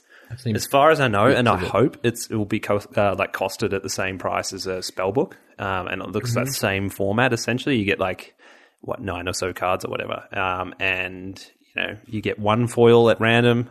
That's fine, but it's all stuff we need. Like it's I don't know how. I haven't done my homework on when they're doing all of these. If it's just one color at the moment, they're going to keep going through. But you know, I say it. Green Note needs absolutely zero help. But there's these cards that, you know, they shouldn't be luxury items. And, you know, if they print this and it sticks to the price point, yeah, great. Like, it's awesome. Everyone can have a Sylvan Library. Everyone can have a Worldly Tutor. Everyone can have a... what was the other one? Like, Omnath even is pretty cool. Bane of Progress was getting up there, which was a surprise to me. And then what's the other one? The Seedmore Muse as well, I believe. But, yeah, I mean, we've got new arts there. I mean, all the stuff considered, they're not my favorite. Like, old Sylvan Library's my favorite. That's sick. You know, it's just weird. But that's fine. We just need this stuff for sure. So that's, I mean, I don't know. Will you guys get your hands on these at all? Is this the type of thing you'd get? Maybe. I mean, it depends on what exactly, like what's in them, what I need, and if I really like the art. I'm gonna buy the Ooze. Well, I'm gonna find a seller that's still selling them. That's a prime slime, just because I like the art. You know, I use Necrotic Ooze in one of my decks, but like, I just love the art. Oh, Chesh is linking me some. Battle Wizards. It does look very similar. Oh to the art yeah, style. exactly. Yeah, Very similar. Yeah. Epic Spell Apparently Wars. different artists. One of them's the Wizard of Barge, and the other one's Nick something or other. That's it's kind of like the Adventure Time-y kind of style art, and I do really appreciate Adventure Time and those kind of cartoons. Cartoons are great. I could talk forever about goddamn cartoons. Sorry, I'm going way off the rails here. Okay, that's great. Awesome. It's good. It's a good tangent to run into, I can talk about anything at this point. Like, I got about 4 shots of vodka in me, so I'm good. Jeff, you're our kind of guest. This is sick. I love it. It's like, well, look, when it comes to Secret Lairs, previously, so it's hard for Australia because we have to pay all sorts of stupid taxes, import taxes, you guys, GST and stuff. you guys have to pay weird taxes. Like, we have to pay Canadians joke about it, but yeah, taxes, like, but you guys have to pay weird. And also, your rating system's all fucked up, but that's another thing. Yeah, like for what, video games and stuff. Yeah, exactly. We didn't have an R for the longest time. Our games rating system, like that's, I'm no longer a games reviewer, mostly because of the games rating system still doesn't work. I think a developer's got to make a different game for just Australia. Like, it's wild. Yeah. But so what happens is, and people might not know this, is that Wizards actually has a Hasbro warehouse and a Wizards office here in Sydney, Australia. It's the APAC Centre, and yet somehow the Secret Lairs, we still get charged import taxes and stuff on. Yeah. Now, why they're not brought into the Sydney warehouse, I don't know. I don't know what it is with Wizards and the way that they print these and then ship them out from, like, I guess, headquarters or something. I don't understand. I don't get it. However, that being said, they've generally been so prohibitively expensive for what they are. Like, I'm not paying $60 for, like, 3 cards. That can just fuck right off. Don't get me wrong, the art on this slime in particular is so fucking cool. And it's probably going to push it. It's the kind of art that I've been screaming for a long time. Like, it's whimsical, it's fun, yet it's like fantasy, and it's not totally serious, but it still has like a very serious feel to it, even though it's cartoony. Yeah.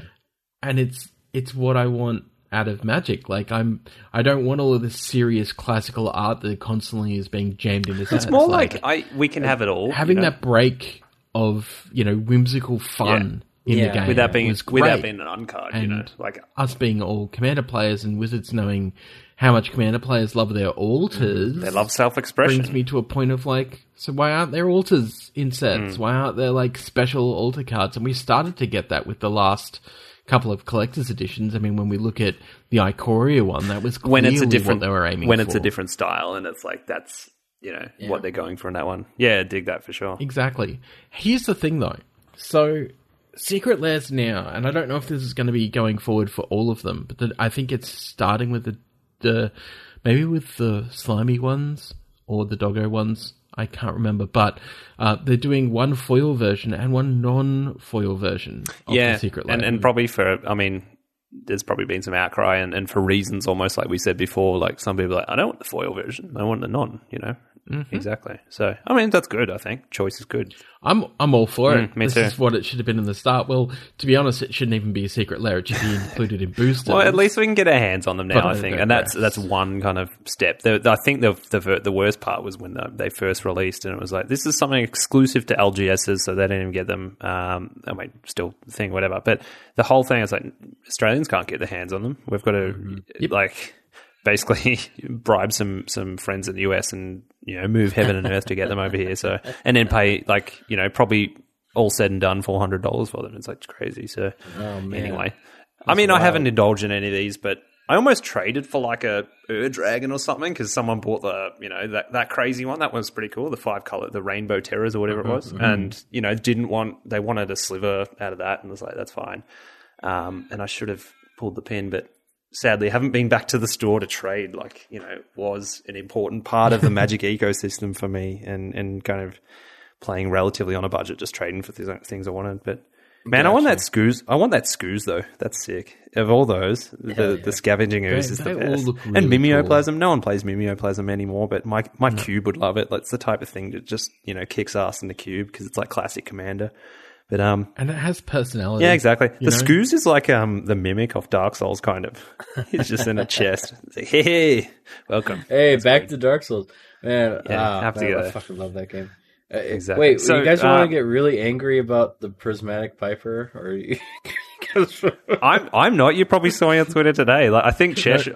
That's next I week. think Chesh had no sleep, and he's just like, this guy. I was like, no, that's fine. Look at his little face. Like, I mean, he the or fact she. that it doesn't have changeling text on it. Yeah, I mean, there. Yeah, there's a And it's a shapeshifter with shapeshifter? no change. You know what? Of all the effects that could have, that's fine. But yeah, No, I was like, it's a honestly though, I at first when I first saw it, my first impression was like, okay, and then I saw it was a shapeshifter, and I was like, wait a minute, it's a shapeshifter, and it doesn't have changeling. What is this? it's not even Why? a doggo. But yeah, you guys probably gonna dissect. I don't want to steal no, the fine. thunder from your next guest. I just said, look at that. Look at that face. That face is amazing. Yeah, the face is amazing. It looks like it could be on a fucking Tool record. Yeah. Exactly. Very much so. I want to see Or Seb Crucify. McKinnon do some like Crucify. some music, like album covers. That would be amazing. Oh yeah. My favorite, I mean, man. one of my favorite pieces of magic art is Soul Herder, and the best comment I ever saw on Reddit was like, I swear, so like Seb McKinnon somehow made it over the like eclipse horizon and half died and came back, and he painted what he saw. It's like, whoa, yeah, exactly, like far out. Anyway, Yeah, Seb Jeff, is we've got- fucking amazing. But yeah, go ahead. yeah, like he's just, I mean, completely unanimously loved in the community, and Oh yeah. all the other stuff he does too, like his story. I think it's his like what he did with his brother and passed away. It's like holy crap. It's just the sadness undertones, and like from what I can tell, and his kind of One of interactions my with favorite the artists community. for And, sure. He's one of everybody's just, like, favorite artists. So just saying a nice Seb is your person, favorite too, artist is, like, like yeah. default at this point. But. yeah, exactly. And I don't think he's going to be one of the people that anything bad has ever said of him, which is great. So yeah, it's just. He sure isn't a Noah Bradley. Well, yeah, we won't get into that. But Yeah. Hey-oh. anyway, that's a good. That kind of has to do with the question we'll ask her in a second. But we're going to get into some. I'm done calling these quick fires, Chesh, because they're not quick. That's fine. They're more conversation starters, even though after we've had an hour conversation. But I just love to compare answers with everyone's good. So first of all, Jeff, pineapple on pizza. What's the stance? Ooh, love it, Good. love it. Can you find that thing? Can you find pineapple on a pizza in the States? I have no Yeah. idea. Oh Like, yeah, it's- absolutely. We call it. It's a whole style. We call it Hawaiian style. Is it the Hawaiian? So, yeah, it's pineapple Yeah. and Hawaiian bacon, and some people have it with onions too. But I'll tell you what the perfect pie. The perfect pie for me is just originally, just traditional crust. I do like the deep dish, but I gotta be in the mood for it, right? Just crust, red sauce, cheese, all that good stuff. But the three toppings: mushrooms, olive, bell pepper. That's my perfect pie. And yep, three. So I'm a simple man when it comes to pizza. When you layer on 3, 4, 5, 6, 7 stacks of meat on that thing, I'm just like, unless your nah. palate is insane, like you're not tasting those things. And No. if you're having that many, that's not what you're eating the pizza for. No, it just tastes like a salty mess when you put And it's bacon, not- I mean- ham, beef, ravioli. Where the fuck you put it? You know what I mean? Like it's so- Anchovies. Great. I mean, you could say this is a reflection Look, of. if you've never had ramen pizza, it's your own fault. Excuse me, ramen talking pizza. about? I say ramen because apparently the US doesn't have ramen. They use like noodles Ramen as pizza? ramen. Like- Wait, hold on. What's going on here? I need to university- dissect this where- a little bit. What do you Yeah, mean? can I- So I need first to of see all, an image. So or here, like- ramen noodles, we call them 2-minute noodles. yeah, right? that's It's 2-minute everybody- noodles. everybody knows 'cause it's that. noodles with a flavor Because sachet. what That's what I defines thought, them but is their convenience. I was talking to somebody, like a group of people last week, and they were like, "You mean ramen noodles?" And I was like, "No, the 2-minute." You're noodles. talking Ramen about sound- the broke. No, but it's ramen. I'm Ramen like, makes them sound it's so much not better. ramen. Like, ramen is specifically a very long cooked dish that has No. very specific. I know what you're noodle talking sets. about. We call those ramen too. But it's either ramen. I'm going to go get ramen at a restaurant, or I'm going to eat some ramen for dinner. And you're talking about the 2 for $1 pack. You put it in a pot of water. 2-minute Yes, noodles, correct. Yes. It's not ramen. Absolutely. It's 2-minute noodles. Yeah. Absolutely On a should pizza. be defined by their okay, so convenience. this is where you fucking lose me. You you cook the noodles and then you put it on a pizza. Is that it? No, Yep. you need a Google image search. Yep. Chesh, is this the flippin' base, man? Huh? No. The ramen's the No, base? pizza base, tomato. Oh, right? I'm seeing images where someone made a pizza Yeah, base out of or the ramen. So that's sauce another on the thing. noodles No. and then the cheese and that's what I pictured at first Yeah. too. Whoa. So You just, like, you solidified got all that. bread. Okay, so you got the bread crust, right? You got the sauce, Yep. cheese, and then noodles. And then I, no, you've No. got the noodles, I'm not sure I would need it. and then you have the cheese over the top, right? Because the base is already cooked. You've already cooked the base, right? Mhm. So you've cooked the base with the sauce. Then you put the noodles Yeah. on. Cover it with a healthy amount of cheese, and I mean a fuck off healthy amount of cheese, right? Then chuck it back under the grill, the top grill, to grill the top so that the cheese is all like melted and slightly crispy. Right. And it is That's delicious. the ramen. My God. Where do you get this? What do you guys? Do you guys use 999? Call this man a fucking doctor. We used to do this in uni when we had no money. It was perfect. No, Better than a cheese pizza. I mean, cheese pizza was Melbourne boring. is pretty culturally and culinarily adventurous, and like there's just amazing stuff everywhere. But I was like, does this place like exist that No, sells this, or was this Cheshire's house of like culinary delights? It's definitely a stoner food. I can tell you that right now. Yeah. Student absolutely slash, yeah. My And God. I used to eat pasta carbonara like constantly when I was broke because it's so cheap to make. It's just Yeah. mozzarella, noodles, bacon, boom, and olive oil, right? But that's it. Delicious, and it'll feed No you for a cream? whole week, and it'll stop you up for another. But it'll get you through. I can't believe a food like that, the second carb. You just, you know what I was missing from the pizza crust? I just need some noodles. Some noodles, yeah. Oh my God, that's We nuts. got that out I'll here. take your word for it, Chesh. But please come around one day when we can and make it. And all I'll be eating are my words and also sedation, I guess. I would love to, My God. honestly, when this is all over, when we get back to some form of normalcy, I would love to kick it with you guys at a Magic Fest, Vegas or otherwise. I know, don't they have one in Melbourne? Or is it, That's another thing. We get one. We get a Or carrot Sydney, dangled every or- 2 years. or- But yeah, kind of both every 1.5 years. yeah, well, I mean, even if it isn't, if you happen to be at a Magic Fest somewhere, man, I would love to kick with you guys, eat some ramen pizza, have would some be the drinks, just have a good time. exactly. Yeah. Man. That I actually wanna sounds kick- like the best thing in the world right now. But yeah, exactly. And we'll figure something out one day, and for sure. Absolutely. I need to get out of the States. And Sam, come on the stream, man. Don't let- Keen. So I meant to say that. So I feel absolutely deprived of all awesome goings on in the spell table thing going on right now and everything Yeah. because at the start of the pandemic, I literally borrowed a Logitech camera off someone, played a few Nice. games, and had the time of my life. And then guess what? Everyone had to work from home, so they literally sold out everywhere.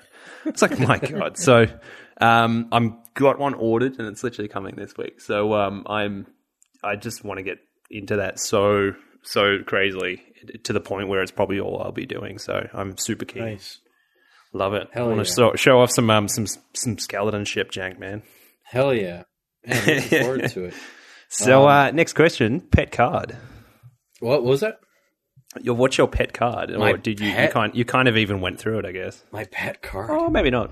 What do you mean, like pet? In regards to, I mean, something like what's the way I like to put a pet card. It's like what card? what is do going you- on? I don't know. I dropped something, all Cheshire's right? always doing- I was trying to be discreet. Cheshire's always doing percussion in the background just to set the tone. like But, a card I would want to use, or a card that I just have a. I like that to put it that the way I like to put Fancy? it. It doesn't.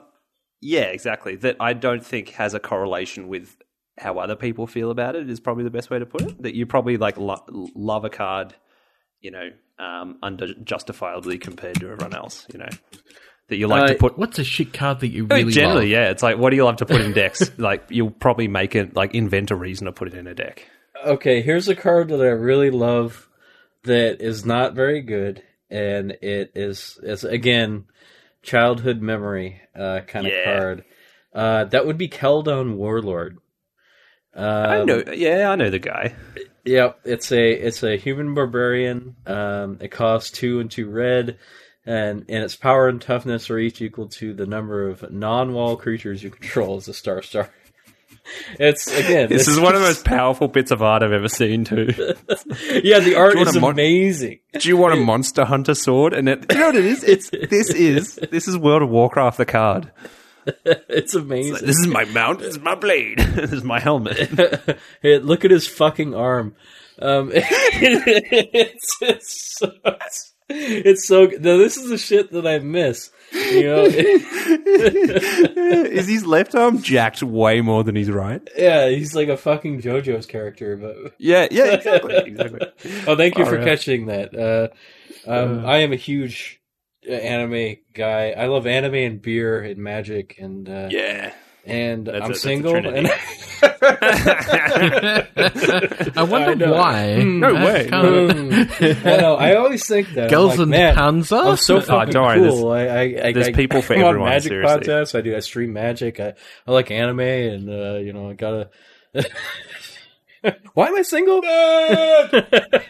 Man, my brother-in-law invited a girl he's kind of talking to at the moment into a group. This is so weird.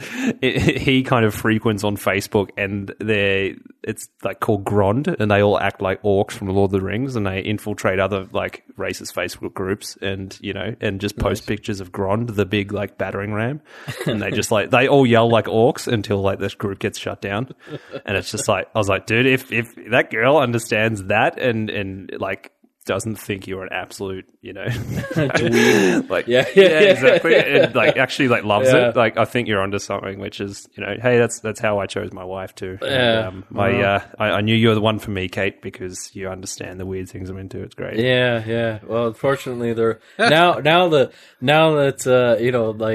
it's weird because there was a sort of role reversal, right?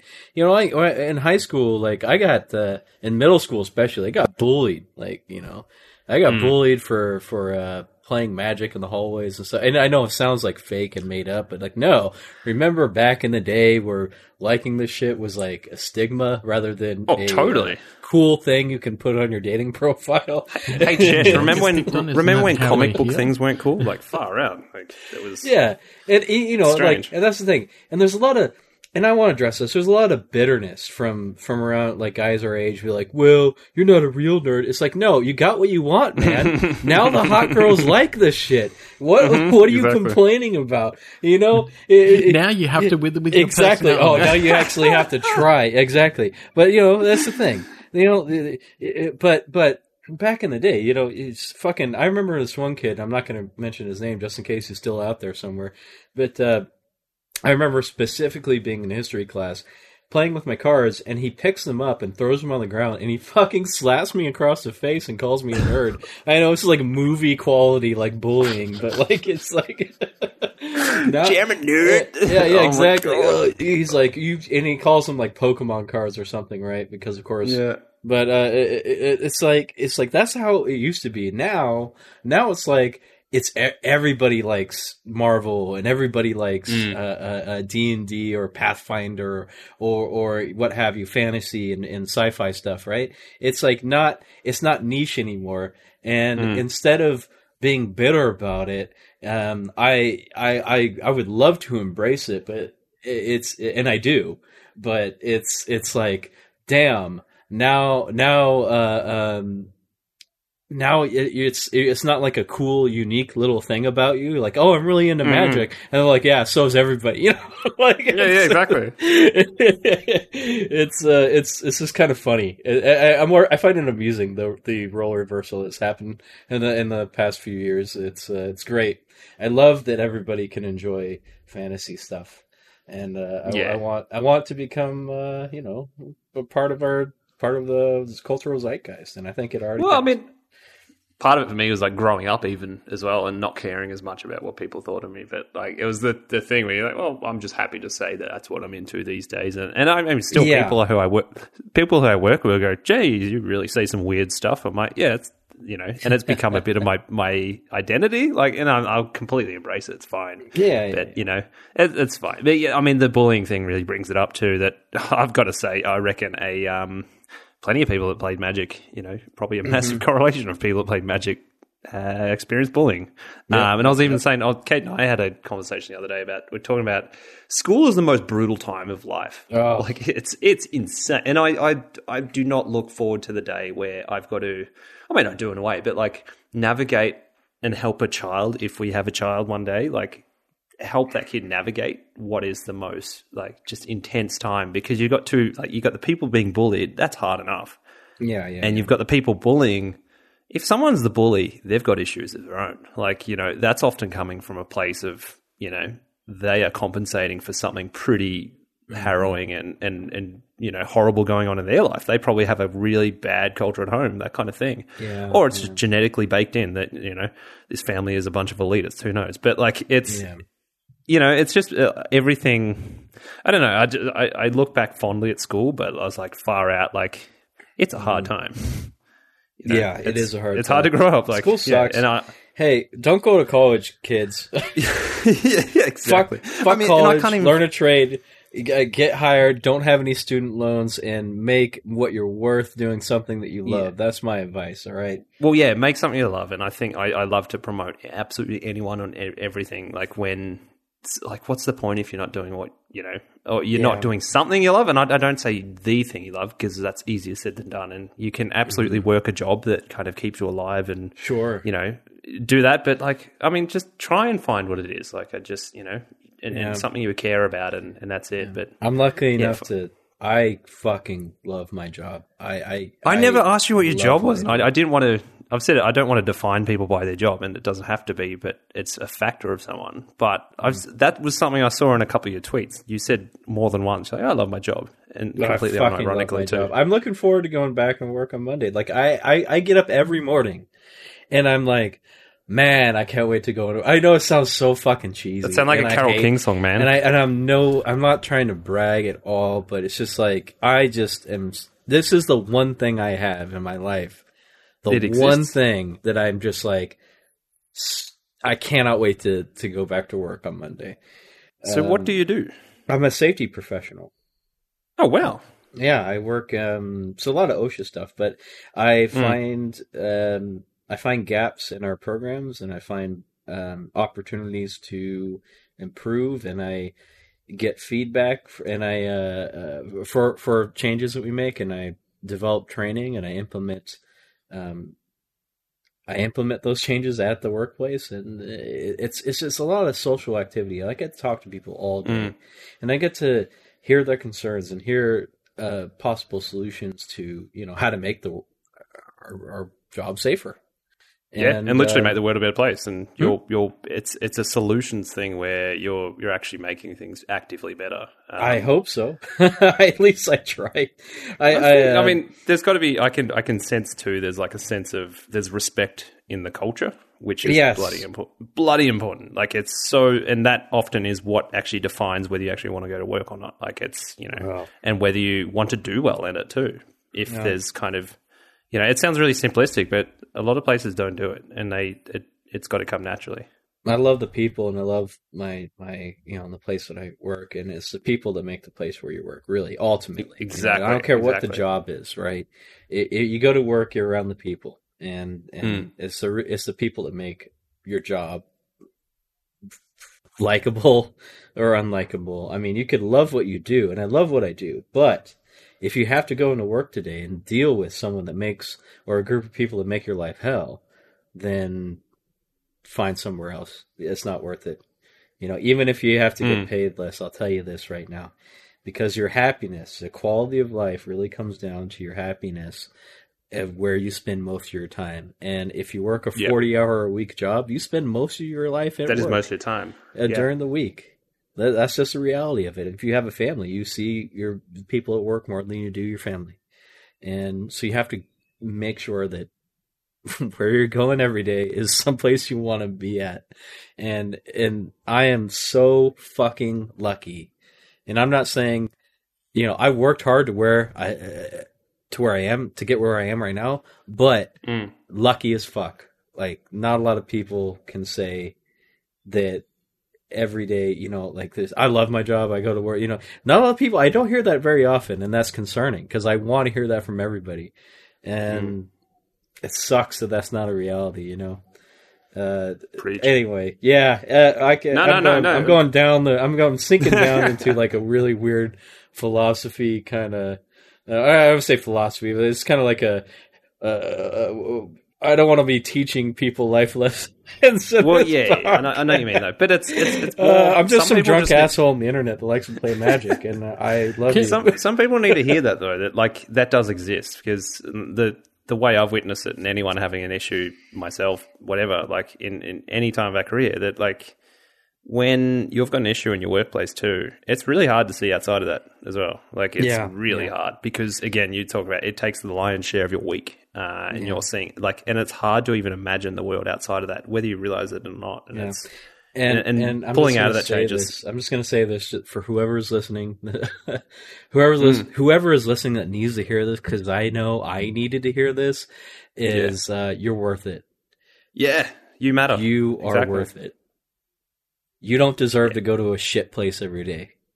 No, exactly. That's it. All right, so that's even I like you say though, because I don't. If money is, I needed to hear that. Goddamn, did I need to hear that? And it sucks because,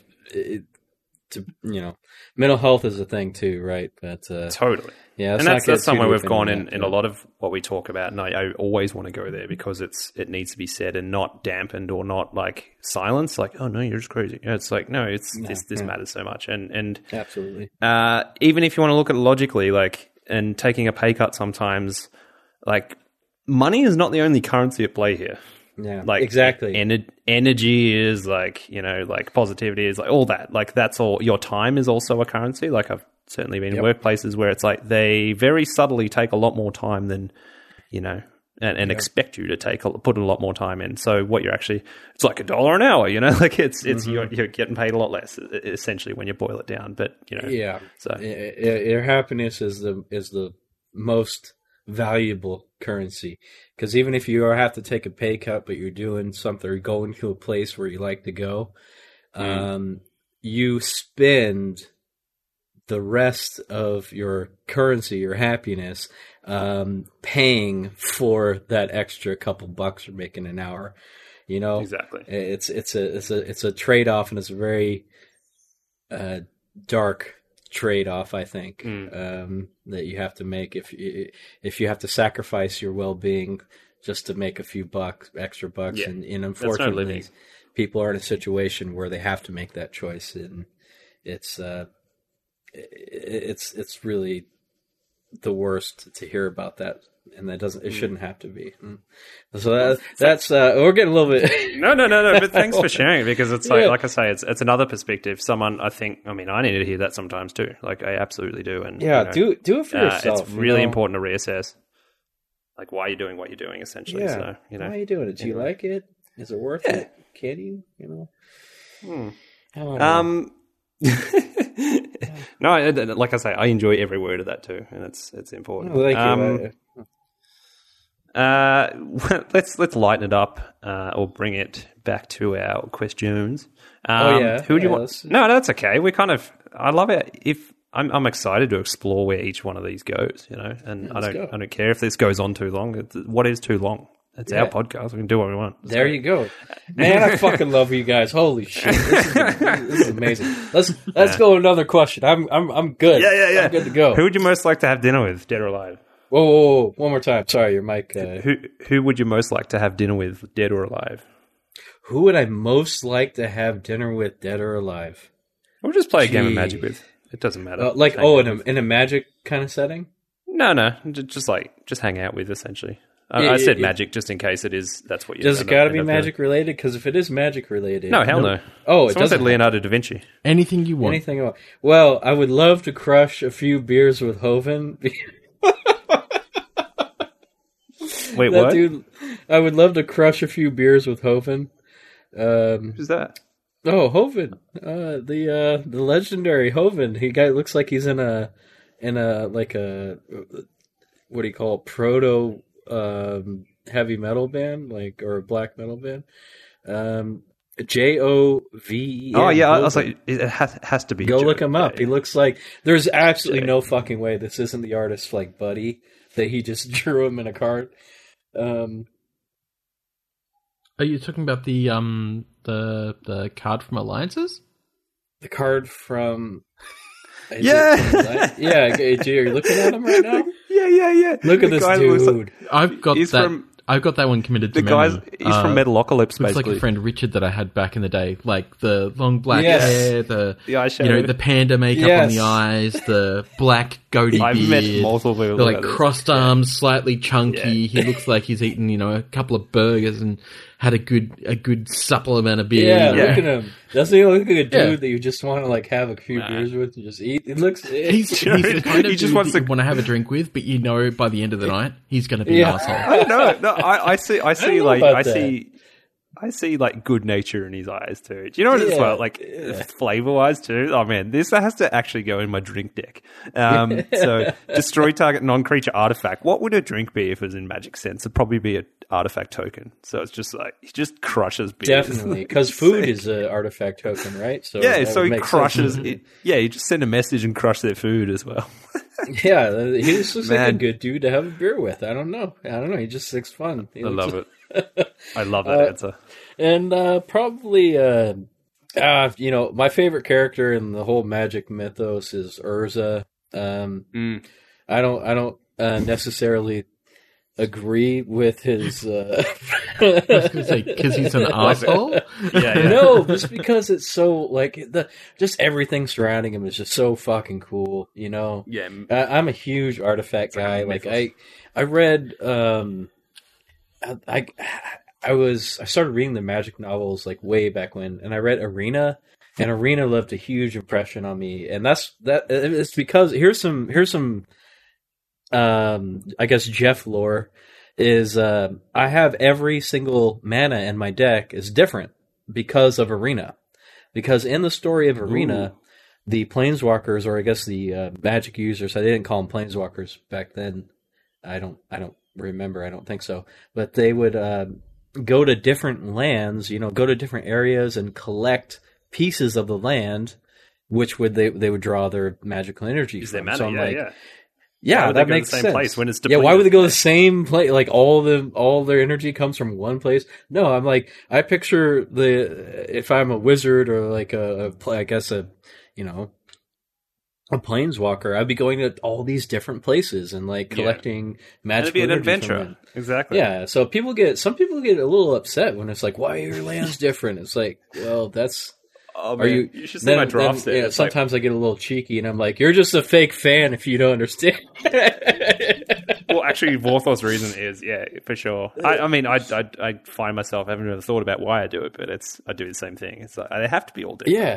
They have to cool. Be. And especially, like I say, my draft set is, completely non-optimized because, if you really wanted to get it down to percentages, you have all the same art for whatever reason. If someone thought sees you, who cares? But mine's one's whiteboarded, one's got the old, crazy early painted art, and one's foil. Who even cares? They're just cool and all different. That's fun. Yes, exactly. You and I are aligned exactly for the same reason. Yeah. I will quick shout out to. I had a chat with Coach, the Card Bazaar CC is his Twitter handle, and he's got a sweet YouTube channel too. Chat to him this week about. I was getting really into the narrated Magic novels. Because apparently they're really hard to get these days. I mean, I've never found them in the wild in an antique store or whatever, and I've wanted to. But he's narrated them as audiobooks. He even checked with Wizards if it was cool to do so. So no way. Check out, and you can get them on a podcast if you want to. You can find his thing on your podcast app or YouTube, whatever you want to listen to. I was this awesome. is what I've wanted. So I just jam cool. that. I jam all those when I work now, which is great. So that is incredible. I love that. I really like that actually, because I've been. I don't have. I mean, I'm lying. I'm lying if I say I don't have time to read a book. But I spend a lot of time at work, and sometimes, I do have that window where I can listen to something while I'm working, and that would be optimal if I could just listen to Magic stories. That would be very cool, especially the old ones.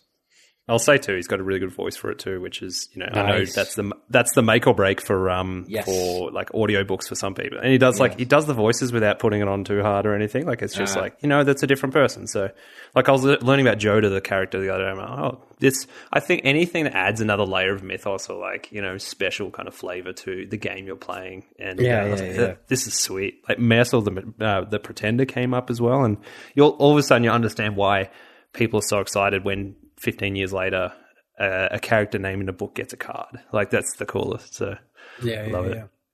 All right, dude. Best ever video game, or did we say it before?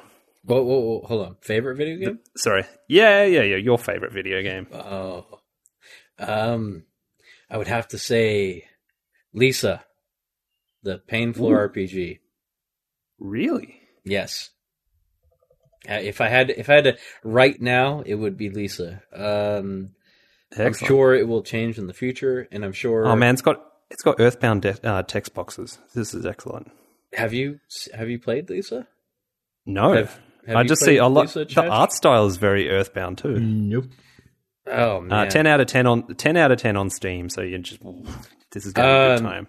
Lisa is a game that made me cry.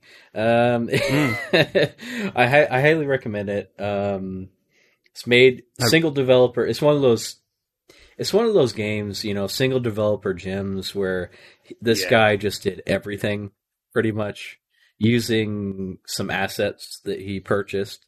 And he made the music, he did the writing, he did the character design, he did everything. And he made a sequel called Lisa the Joyful, which is not... that probably has the most depressing boss fight of all time. Whoa. Period.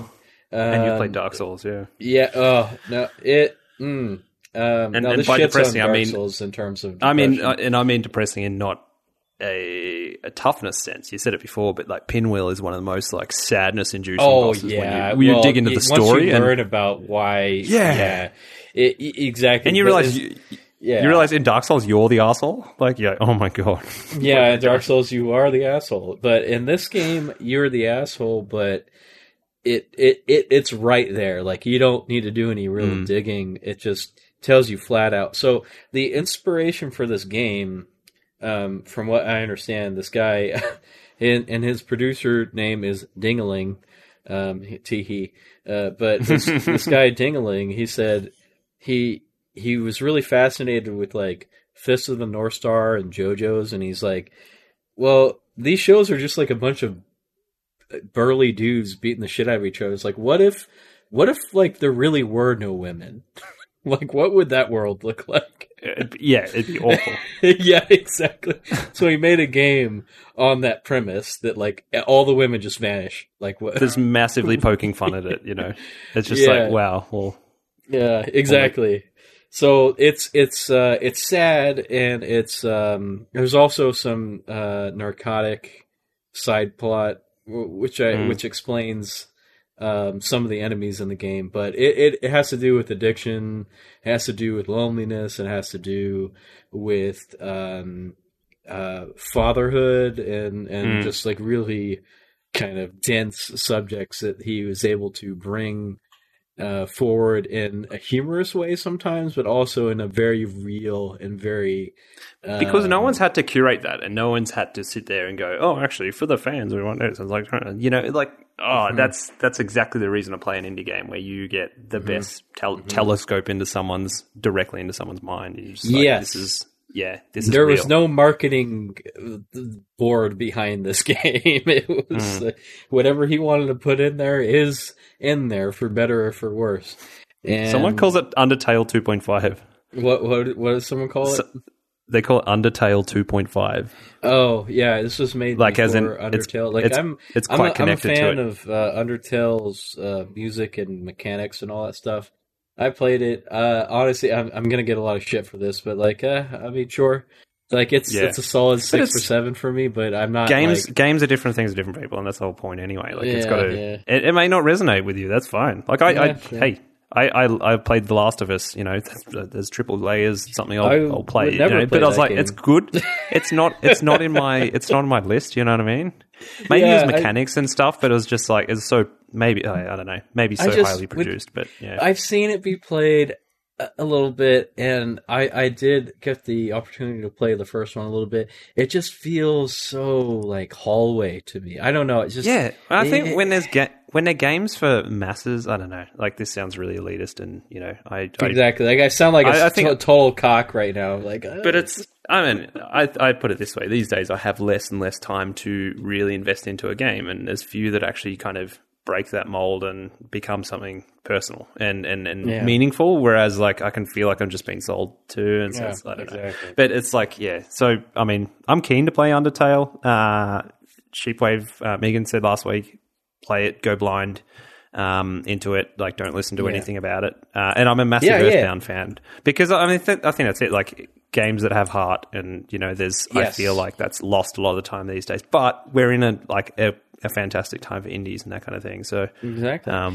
That's how I like to consume content. I like to go in blind. Like I gave you a little bit, but I'm not going to tell you the characters' names or what happens. It's just like, here's the premise, just play it. You know, I never watch previews. If I have the opportunity to not watch a preview, I just go, okay, this movie is about this, and it's directed by this person who made X, Y, Z. I'm like, all right, that sounds like a good movie. Let's watch it. I like to go. I have the sort of Lynchian philosophy where the less I know about something, the better for the viewing experience, right? Because you get to. Is that as in like a Dave? Is that like a David Lynchian thing? Yes. Is that? Do you mean that in Lynchian? Yeah. Okay. Yeah. He. Okay. Well, the context for that is he said several times in interviews like. Well, he hates explaining things, right? Whenever it's like, what does this mean? Or like, will you, or he says, this is my most spiritual film. And someone says, why is that? Or can you explain that? And he just says, no. You know, he says, his ideal cinema, that's where it comes from. His ideal cinema is it just has the title and that's it. You walk in the theater with the title, and you sit down, and the screen open, or the curtains draw, and you watch the film.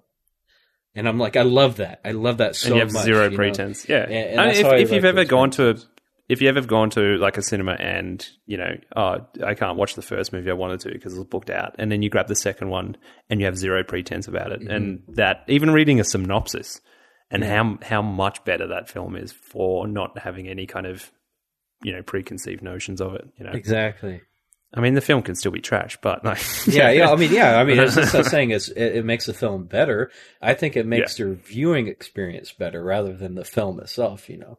Yeah, I've actually found the same phenomena with jumping into a season almost backwards of something, and I've found that you have to. I think it's just so hard to pay attention to anything these days. You know, there's so much crap going on. And that it is hard for someone to actually sit down and focus on something, especially if they fire it up blind and the pilot is usually there to just entertain you and like get you engaged and it's throwing all its punches straight away. And it saddens me a little bit because it's so highly competitive.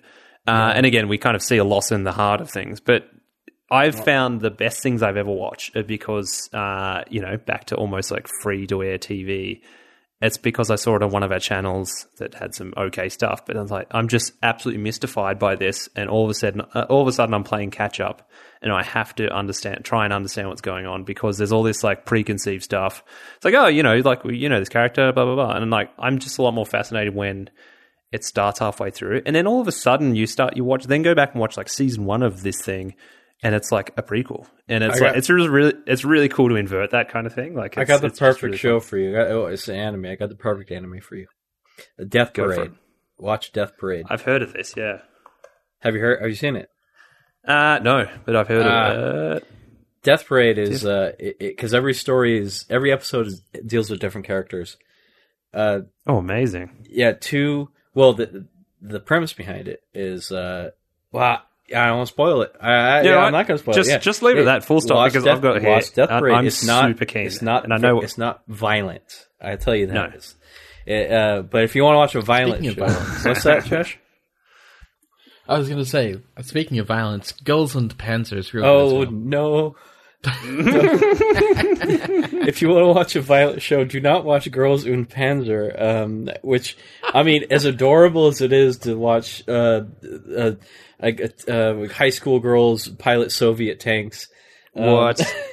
This is a weird sign. Tankery will make you a better wife and mother. I really enjoy it. I'm not a war person at all, but the thing I do to kind of connect with my brothers-in-law, and like we just do it every week, we play World of Tanks, and so I strangely now by proximity know a lot about tanks. Yeah.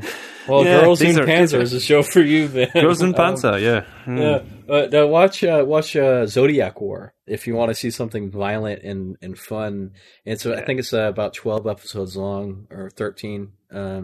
It's incredible. It's very concise. The characters are very unique. And it's very, very violent and fun.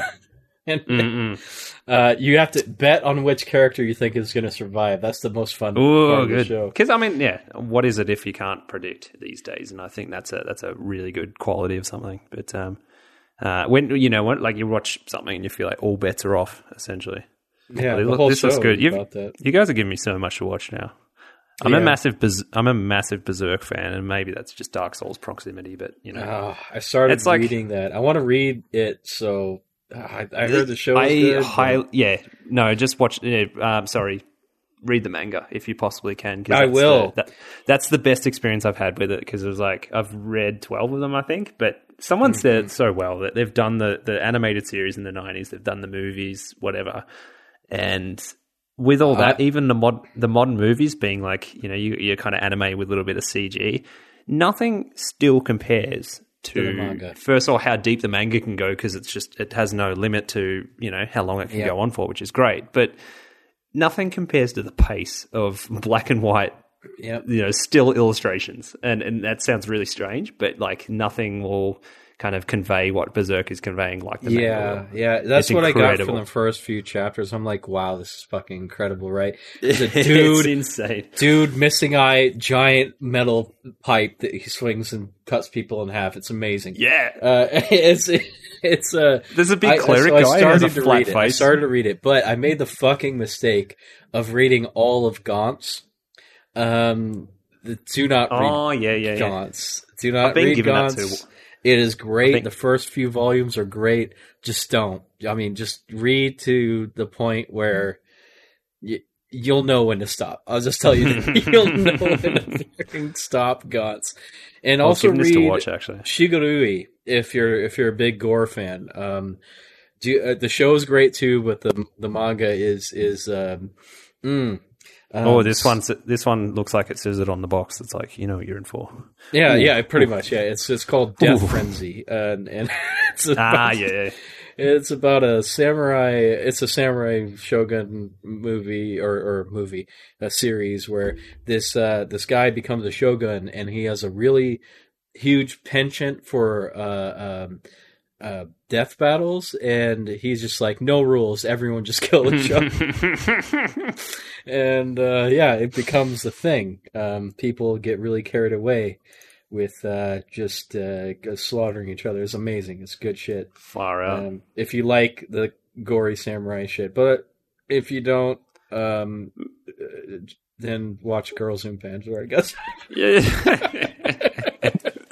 Yes. Love it.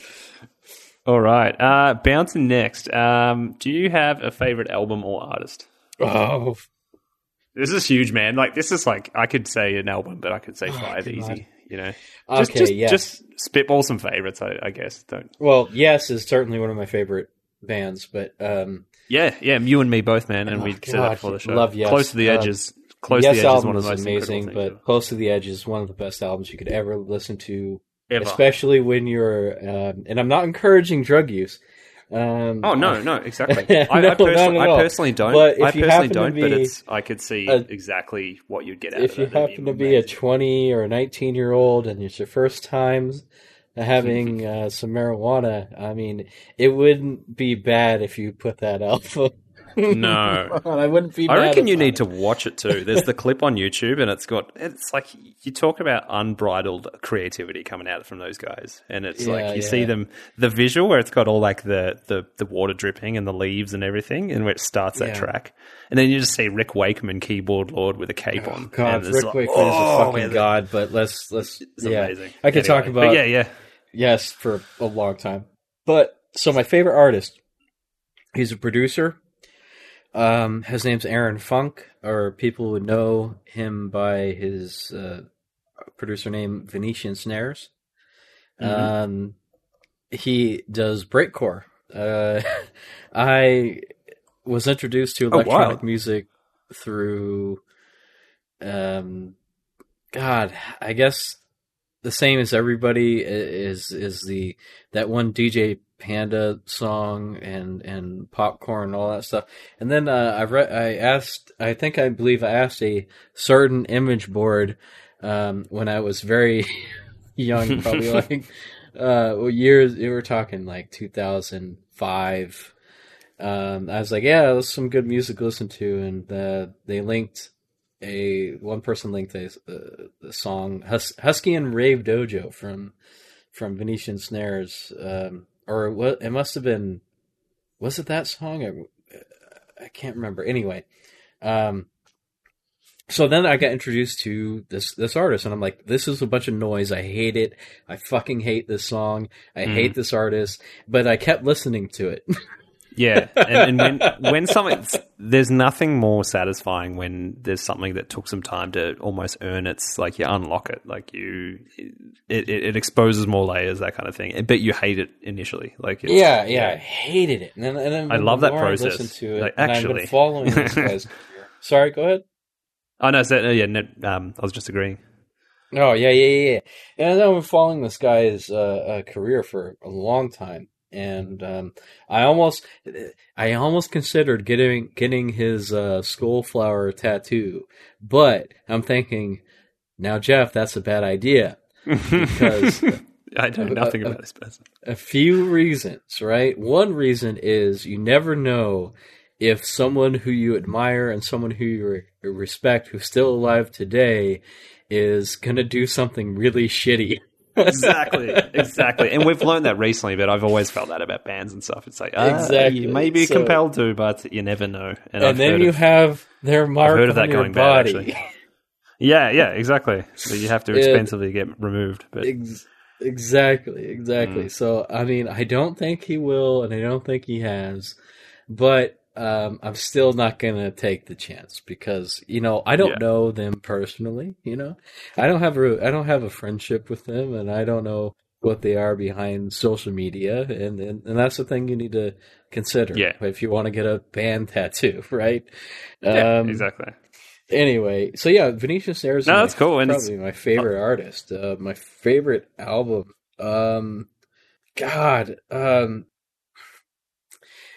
Again, you can't really pin it down to one album, right? It's just there's so many changes too, like there's so many albums that have influenced my life, like one way or another. But I'm just gonna name one that I keep coming back to throughout my life since I heard it, and I recently listened to it.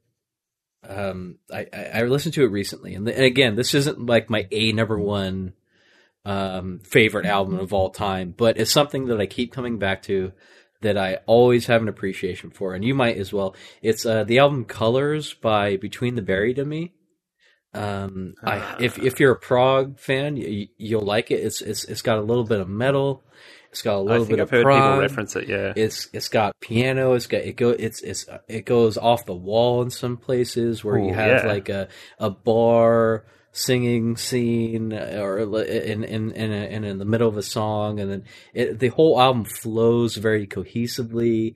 It is it's one of those albums where you don't listen to song or you don't listen to like pick out a song to listen to. It's like you listen exactly. To a back. And I can't do that these days anyway, and it's it's much like Close to the Edge, right? Yeah, it's like the whole. You've got to listen to the first side of it, essentially. Yeah, like they're technically tracks, but they had to divide them up in chapters because the record label told them to. Like, it's just like, no, it's a 20-minute track, and that's the way it is. I love it. Oh man, prog is going on a journey, and I'm super keen for this too. And I'll say the whole prog, I've been so squarely in the 70s, and you know, you kind of have to be. It's where all the great stuff happened. But there's so much great stuff out there, and I feel like I'm just scratching the surface, especially stuff in the 2000s, because that still has continued, you know. And we talked about before, Opeth had, you know, a lot of influences. There's even guys that if you like Yes, go find a band called Wobbler. So Wobbler. And if you want the thing that sounds the most like, and it, like not in a copycat kind of sense, it sounds like a lot of other things too. Maybe some, you know, Gentle Giant, maybe some King Crimson, but like these guys, I think they're Swedish, but far out. Like I need to get a physical copy of this stuff. You know, it's the all the adventure and stuff you love in it. So, oh man, we could talk, like I could do a 3-hour podcast with you about music. I could do exactly about music. But if you like black, I think you were talking about black metal a little while ago. Yeah. My favorite black metal band is Zasthur. That's Xasthur. Really, really dark shit. It's depressing stuff. I love it. Oh man, check them out. They're all horses for courses. Do you know about them? No, not at all. And I was going to say, music is the type of thing, though. It's like you have favorite albums, but they're not always the best thing. You know, you might not always feel like listening to them. Everything has a different time and place, and I love that, how nuanced it could be. Go put on their album Subliminal Genocide and just rue. Just sit there and go build a deck. Rue. Oh man, build a deck to align with it. Yeah, I got it now. So I was going to say, my tabs today, more than anyone else we've spoken to, are overflowing, and to the point where I can't even see anything on my crappy little laptop screen. They're all just G for the Google tabs. So, but I'm keeping them all here, and I'm just going to dive in over the next couple of weeks. I'm so excited. So, thanks, man. Yeah, no love problem. it. Yeah, absolutely. You answered the next. I'm going to keep going because again, it's our podcast. I don't care. Like it's it's just a joy. But you answered your best magic art. I'm pretty sure already. My best, which is fine. Oh, your favorite magic art. Or my favorite one. Yeah. Like it doesn't. Best is the wrong word. Favorite. Let's change that for the future tense, because the best one is Gauntlet of Might. That shit's a power up. Yeah, exactly. for like artistic merit. Do you have a favorite Pokemon? Oh, that's not everyone's in a Pokemon, but I guess my favorite Pokemon. Yes, I do. It's Porygon. Yeah, that's a top choice. Porygon's my favorite Pokemon, and everyone makes fun of me for it. But I'm like, no, he's so cool. It's fun. Porygon's awesome, man. He's a cool. I love Porygon. It's a cool Pokemon. What do you got to say? He made the seizure episode. Chaz, you've been quiet for quite some time. I want to hear what you have to say about my favorite Pokemon choice. Exactly. I think it's valid. I think everyone has their own particular Pokemon. I'm just happy that you didn't say Charizard or something. No.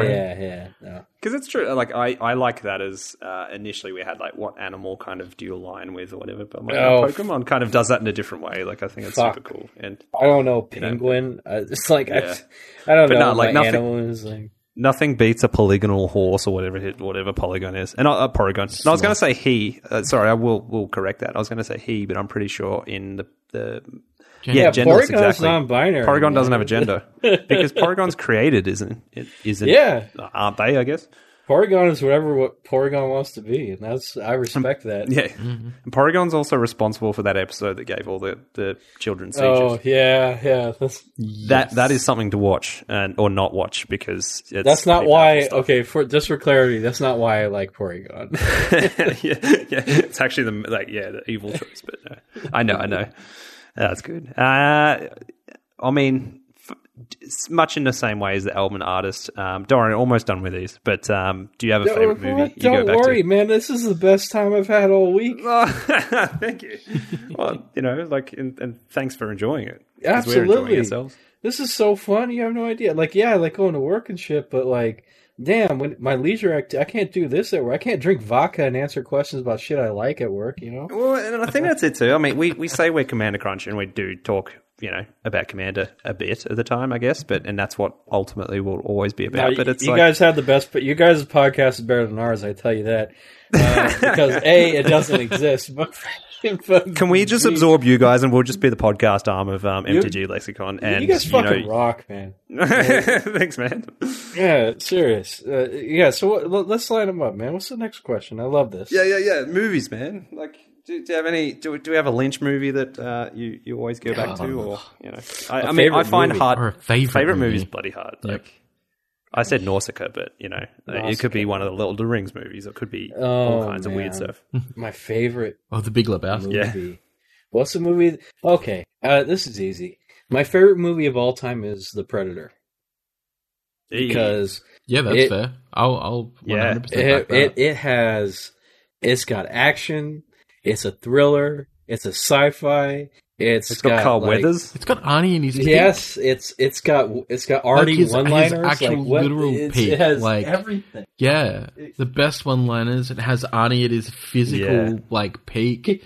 That big square. You got him refrigerator-shaped gentleman holding the gun in impractical ways just to show off his muscles. Like you got, just to show off his fucking math. you got the handshake. It has the meme. Scene. Like the handshake, movie. the meme scene. Exactly.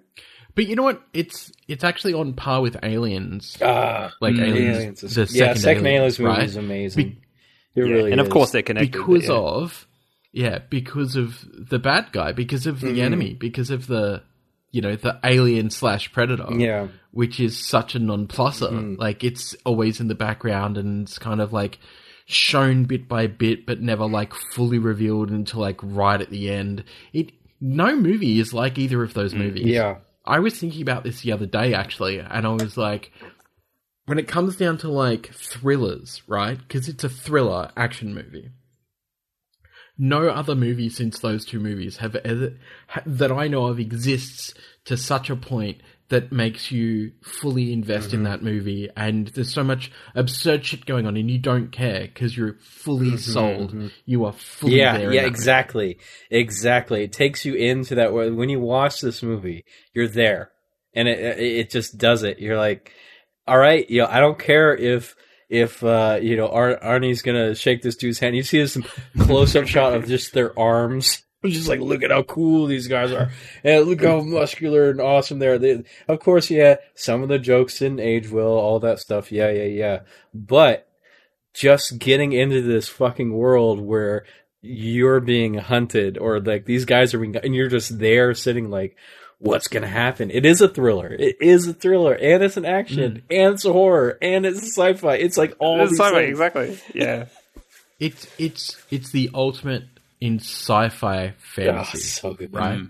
And plus, especially with Predator, where they think they're hunting the predator, but they're actually being hunted. Yeah.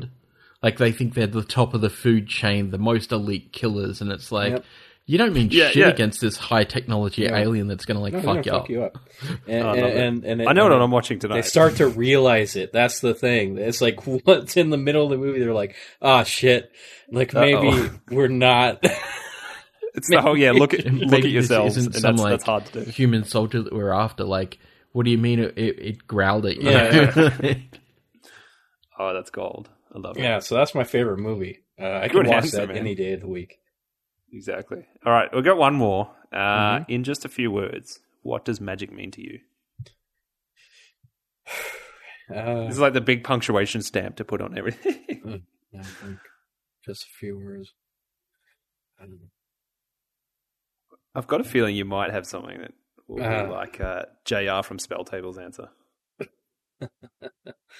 Well, let me think. I think I already covered this. I mean, magic. It says it on the card. What magic means to me is magic is. God, I'm going to say something really profound right now, and I'm hypnotizing you to think that whatever you've said a lot of profound stuff already, and this is going to be the best. Whatever's coming out of my mouth. I should fart over. Yeah, please fart over this, because now it's just, it was like dead air for a second where it's like, oh, he's going to say something really good. No, I fucking failed you. I'm sorry. Magic is friendship. Friendship is magic. It was I the don't friends even like. we made along I the don't way. even like My Little Pony. So this just became My Little Pony. Yeah, I don't trust. I don't trust My Little Pony fans. Is that what? No, that's fine. Like, That's wise. That is very but wise. it's- I mean, I say stuff all the time that I then preface with saying, "It's like that sounds really sappy, but it's bloody true." And it's No, as I said, JR said, he goes, "It's the gathering." I'm like, exactly. It's Like, gathering. It Exactly. says it I on was the gonna card. say that. I was like, "Hey, what's something really cool you can say?" I'm like, "Oh, it's the gathering." No, that makes me like just me thinking about saying that makes me want to eat shotgun salad. But it's the gathering TM. Yeah, TM.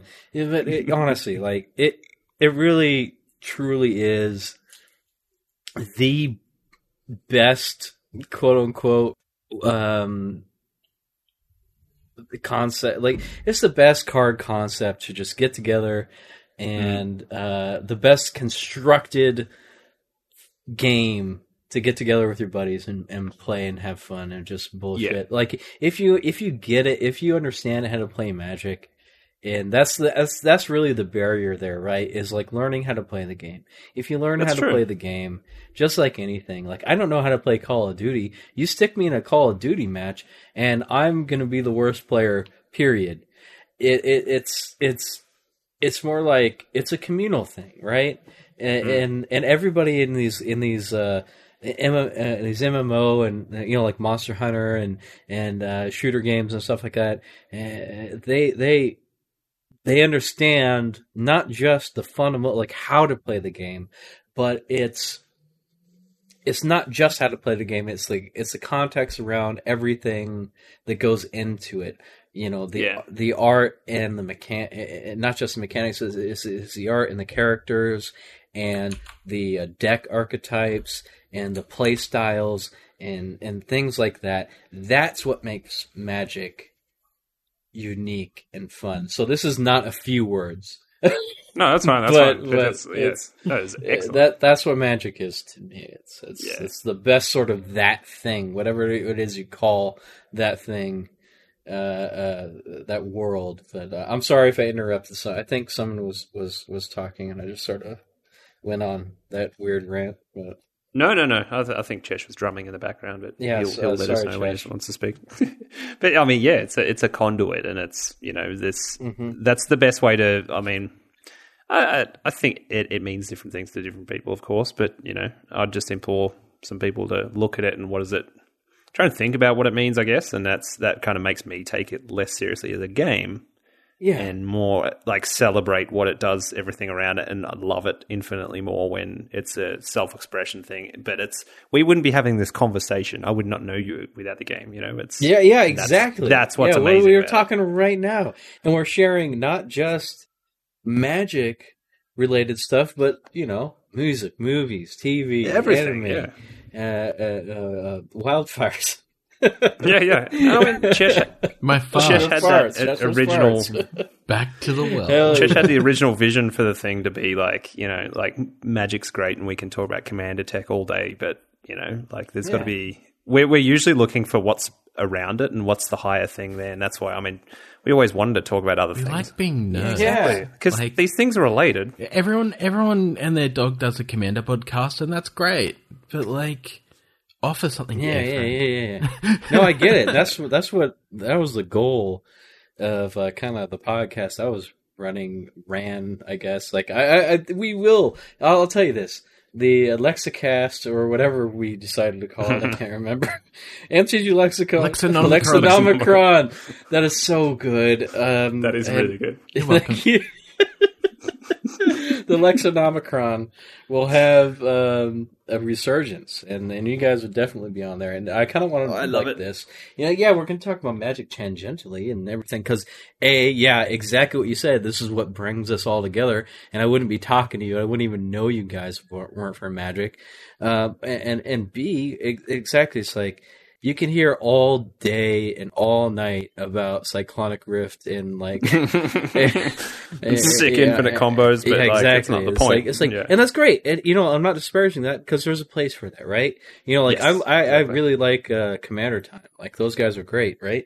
But it's like this is, I think, the meat the real red meat of what makes magic is common interest in the community, the people. Totally. I love that, dude. That's I feel like crying. No, it's just like it's nothing's ever made me think about magic in these kind of like astral kind of realms more than it has talking to people across the globe about what it means to them. And, that was kind of the objective too. And I didn't realize that was the objective at the start. Now it definitely is. And it's like Absolutely. Where I want to go with everything. And so you guys are enjoying breakfast and it's 9 p.m. over here and Man, it's 2 o'clock now. I've had the best time ever and I don't want to stop. Cool. Downing some Tito's. And it is amazing. Yeah. Like, oh God. I wish I could get on a fucking plane right now and just hang out, or vice versa, or whatever. Actually, don't come here. Mm-hmm. Exactly. Not until the orange man is gone. Please, do not come here, please. As much but we've always got a space for you. Like, oh God, any of the Lexicon guys, like I've bedrooms to stay, that kind of thing. It's just like, we'd always make it happen. This the climate here. But I mean, how much does that make it special when we can actually do such things? And like, I'll never take exactly. I'd like to say I'll never take anything for granted anymore, as far as like, being able to gather some magic. But it's it's examining all those things, like drafting on Wednesday or in playing basketball right now. It's like, I just want to do them so bad, But it's going to make it all more special, like you said.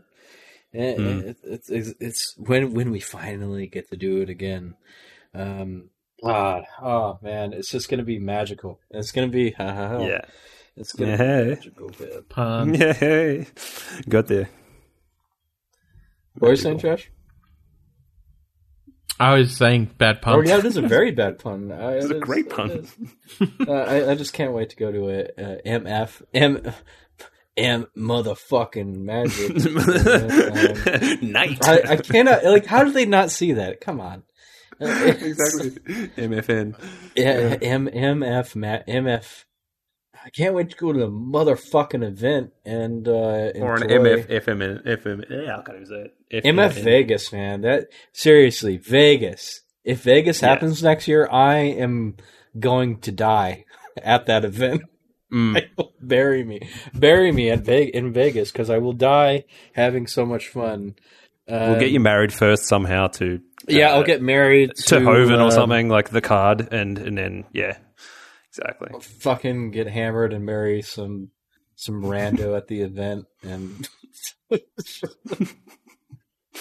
go to the Excalibur and just get dead off of those. What do you call it? Those huge tower sticks that you get from Dick's Last Resort or something. Like 18 ounces of tequila and just... the kind of thing that people just do on like a Kentucky trip or something, Yeah, Magic Fest Vegas. If you can make it, if it exists next year, interesting. Go there. But yeah, exactly. Nothing would make me happier, actually. Have you guys been to Vegas or Magic Fest Vegas at all? No. I mean, we've been to Melbourne, and that was... I mean, Cheshire's been to a few around Australia when they've existed, a lot more than I have. But yeah, I've been to one, and there's still... Even our watered-down, kind of crappy Melbourne one, by comparison to how huge the ones in the States are, was still the greatest time ever. And I was just like, I took off all the work I could, on the Friday and whatever, and just like in the Thursday, and I just absolutely milked it for everything I had. That's where I met Chesh, actually, and it's like, wow, it was the best. So, that's some Commander Crunch lore right there. Yeah. I'll go for it. Oh yeah. So if you do, like, if you were to come to America, the MF Vegas is the place, man. I'm telling you. Mm-hmm. Please, it's the Mecca. It is the Mecca. If you think, what do you say, Melbourne? If you think the Melbourne one was good, the Vegas one is, please. I mean, it goes for a week or something crazy, doesn't it? Yeah, stay a couple nights, and you get to experience like 5 the days. Weirdest parts of. The weird late night, because when I say the city that never sleeps, like, they're not lying. the center that they hold it at is it's a nightmare to walk to, but if you get close enough, and there's a bunch of Airbnbs that are close enough, it's not that bad. But going to the Strip and like seeing like the Blue Man Group and going to all these different, but you get to do this with like groups of people that you meet at Magic Fest Vegas, and it's like you get to roll around with your nerd squad and get wasted and gamble. Like, I mean, you're already gambling with Magic, right? But still, I mean, if you purchase, give us the conduit, yeah, it's like to the what do you call it? The natural end, or what do you call it? The final state of, of Magic is it's all represented. Magic's final Vegas. form is I cannot Vegas. say Yeah. enough good things about MF Vegas. The pinnacle. And that's the thing. I've heard about it for years from, people like podcasts and people I've listened to for ages. And it's just that, I'm so jealous that it's just the mythical status of the whole thing. Yep. And that's the thing. Like, I think Chesh and I, like, one of our big goals is to make it to one day. And may not be next year, may not be whatever, but yeah. We fucking had we interviewed Prof and Sickly. I don't think Sickly's making MTG content anymore, but she's hilarious and fun. But Prof is in person. Like, this guy is he's so knowledgeable. He's a really good actor. Like, I think he's a natural actor. I am not. And there was a scenario, like there's a little thing where he went into like a little scene, and I showed him my phone about a question that somebody asked him, and he goes off like, "Oh, that's so sick! I can't believe you. This interview's over." He was acting, and I was sitting there like, "Oh yeah, this is when I should act and play along," but I just sat there like a fucking moron. Like, this guy is like such a natural good actor. I am the worst actor ever. And even though I took improv, like I'm a good improv actor, but this was just not in my wheelhouse of drama. Oh God! But that makes it... Have you guys met the Prof? Like, No. Brian's great. Yeah, he's good, and he loves whiskey. I've been he trying loves to get him whiskey. to come to Australia for years, but Channel 5 don't want to pony up. He loves whiskey, and we do too. And we're gonna share some good ones. Whistle Pig, if you ever had it, you should enjoy that. For sure. Oh man! I reckon we better wrap up actually, and then let go along the way. But on my count, let's do volume we've been 2. recording for 3 hours 17 minutes, which is a monster episode. That is It's a marathon one, monster and I want to episode. keep all of it. I mean, it's your podcast; you do what you want. And I'm going to. But honestly, I can talk to you guys forever about shit. It seems like, I love and this. we can when you guys come on again. Exactly. Yeah. Yeah, We'll- do you guys we'll just do you guys have a show or something where I can stream with you guys, or like? Command of the Distancing, I guess. We're going to, about Cheshire. Oh, the other- yes. But Talk about that. It's not like I do a live stream. no. At all. Or good taste. Yeah, I mean, now's about the time. What are we plugging now, Chesh? Now that we're, I think we're good time to wrap up. Essentially, we're where's all we your should stuff, do that. dude? And Well, that's exactly Yeah, the it's not like answer to the you. It's question. not like you invited us to a live stream. Awkward page. Yeah, I've had Brandon Oh, on. okay. I All think right. it Do you want to retract that? I will now? retract Thank that. I'll retract that. But you. So once a month I do Command of the Distancing on Twitch, twitch.tv/Cheshire Plays Games. We backed off for a weekly because I was getting a little burnt out. It's a to be lot of honest, work, man. because it's a lot it's a lot of stuff for me to arrange. One of the hardest working people in Magic, as Sam that's always exactly calls what me. I say. You can also find my YouTube at youtube.com/Cheshire Plays Games. You can email me at heythatdude@gmail.com. That's not really a true thing. Don't do that. It's like, you've got Actually, new- maybe do that. That'd be got a new hilarious. Gmail? CC me in. And you can follow me on Twitter at Chesh Plays. I'm at Pass the Jam Sam on probably just the Instagrams and the Twitters, but find us at at CMDR_crunch on Twitters, at CMDRcrunch on Instagram, and you can find us on the websphere at cmdrcrunch.fireside.com. And as I said before, if you're listening this far, congratulations, but send us Gmail emails to cmdrcrunchpodcast@gmail.com. And Jeff, where can all the folks find you and the awesome MTG Lexicon Lexonauts? Lexonauts. Well, everyone. I mean, I guess here the fans of is Lexonauts now an honorable Lexonaut. Absolutely. You can find me personally at Lexicon Jeff. That's LEXICON Jeff on Twitter. You can find the rest on twitch.tv/MTG_lexicon. And we are also on Twitter at MTG_lexicon. That's and YouTube. And YouTube. Our YouTube channel does not have an underscore. That's pretty important. Our YouTube, youtube.com/MTG lexicon. No underscore, I believe, on that one. You did what I did. It's like that's where you can find all of the VODs. Yes, all of the VODs are on YouTube. Please. We get most of our we get some people from YouTube on our VODs or coming and checking us on Twitch, and we love that. But we would love you to join us on Twitch because you could see these lovely gentlemen on there in the future, and some past games with Cheshire, of course, and hopefully in the future Sam. And hit me up. Recommend me beer and video games, and come in our Discord. We got a Discord channel. You could check that out. Yeah. Come in our fucking Discord. You could join it on. There's a link on our Twitter. Just a general, unless you're a patron or a subscriber, then you get the premium other garbage channels. Come check us out. Much love, and I guess I'm gonna close out with our moniker. The next round is on us. Love it, exactly. And Jeff, you're just been an absolutely stellar guest, and I got to thank you so much from the bottom of my heart. Sounds really sloppy again, but you said it before, like.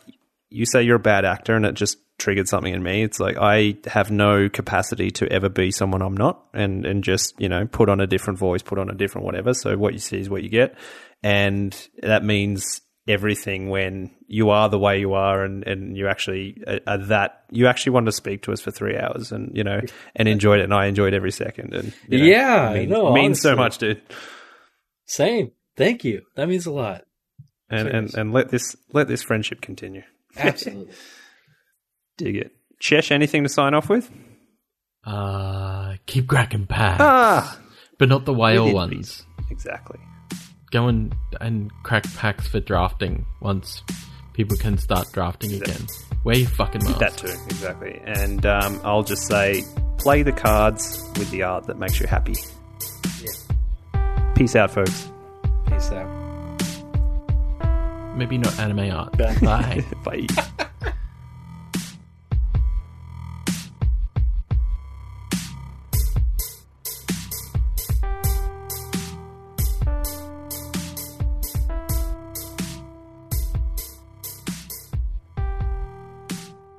Did you guys hear that? Good enough. Pretty good. Yeah, that's fine. Yeah. They're usually a little bit off, but I mix them up anyway and just match them, so that's all fine.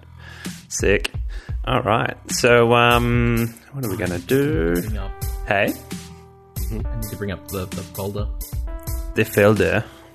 The folder. There's notes there that they basically just say talk about the good times. Talk about the 10 minutes later. Exactly. When I was like, the lexicon mission statements about the gathering, I was like, yeah, we can gel with that so much. So, all right. Good times. All right. So, Great times are killing me. oh, tune. Hell yeah.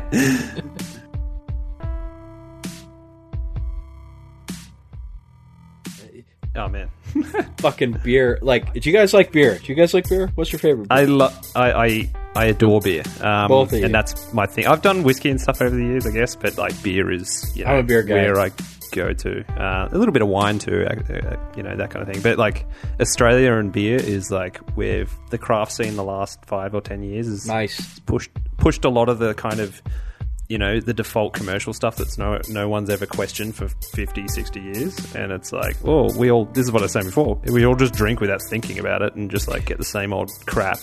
And now we're doing pretty well. Like, it's just some amazing stuff coming out. But yeah, I want to know. I'm gonna flip the tables. What are your guys' favorite beers? Like, for real? Probably anything that's the biggest, darkest imperial stout you could find, kind of thing. It's actually really good, really accessible. You can find it anywhere. A GVS Porter, which is it's a Czech. I'm pretty sure it's Czech Republic or Polish. I think it might be Polish anyway. But it's kind of a Baltic-y porter that's like 10%, and I've found you can find it most places. But it's just an absolute sledgehammer. It tastes like licorice, and it's like a dessert beer. It's crazy. But that and anything that's like a big, Belgian triple or something. Oh, Belgian! I can't stand Belgian. That's just me, though. What about you, Chesh? What do you typically go for? I'm a snob. I don't drink beer. I think beer is wine. Oof. We could debate for ages. That hurts my soul. There's a beer for everybody. I'll tell you that right now. I believe that exactly. But what do you go for then? So I generally stick with spirits or ciders, sweet ciders. So. I'm not a fan of beer because it's too hopsy.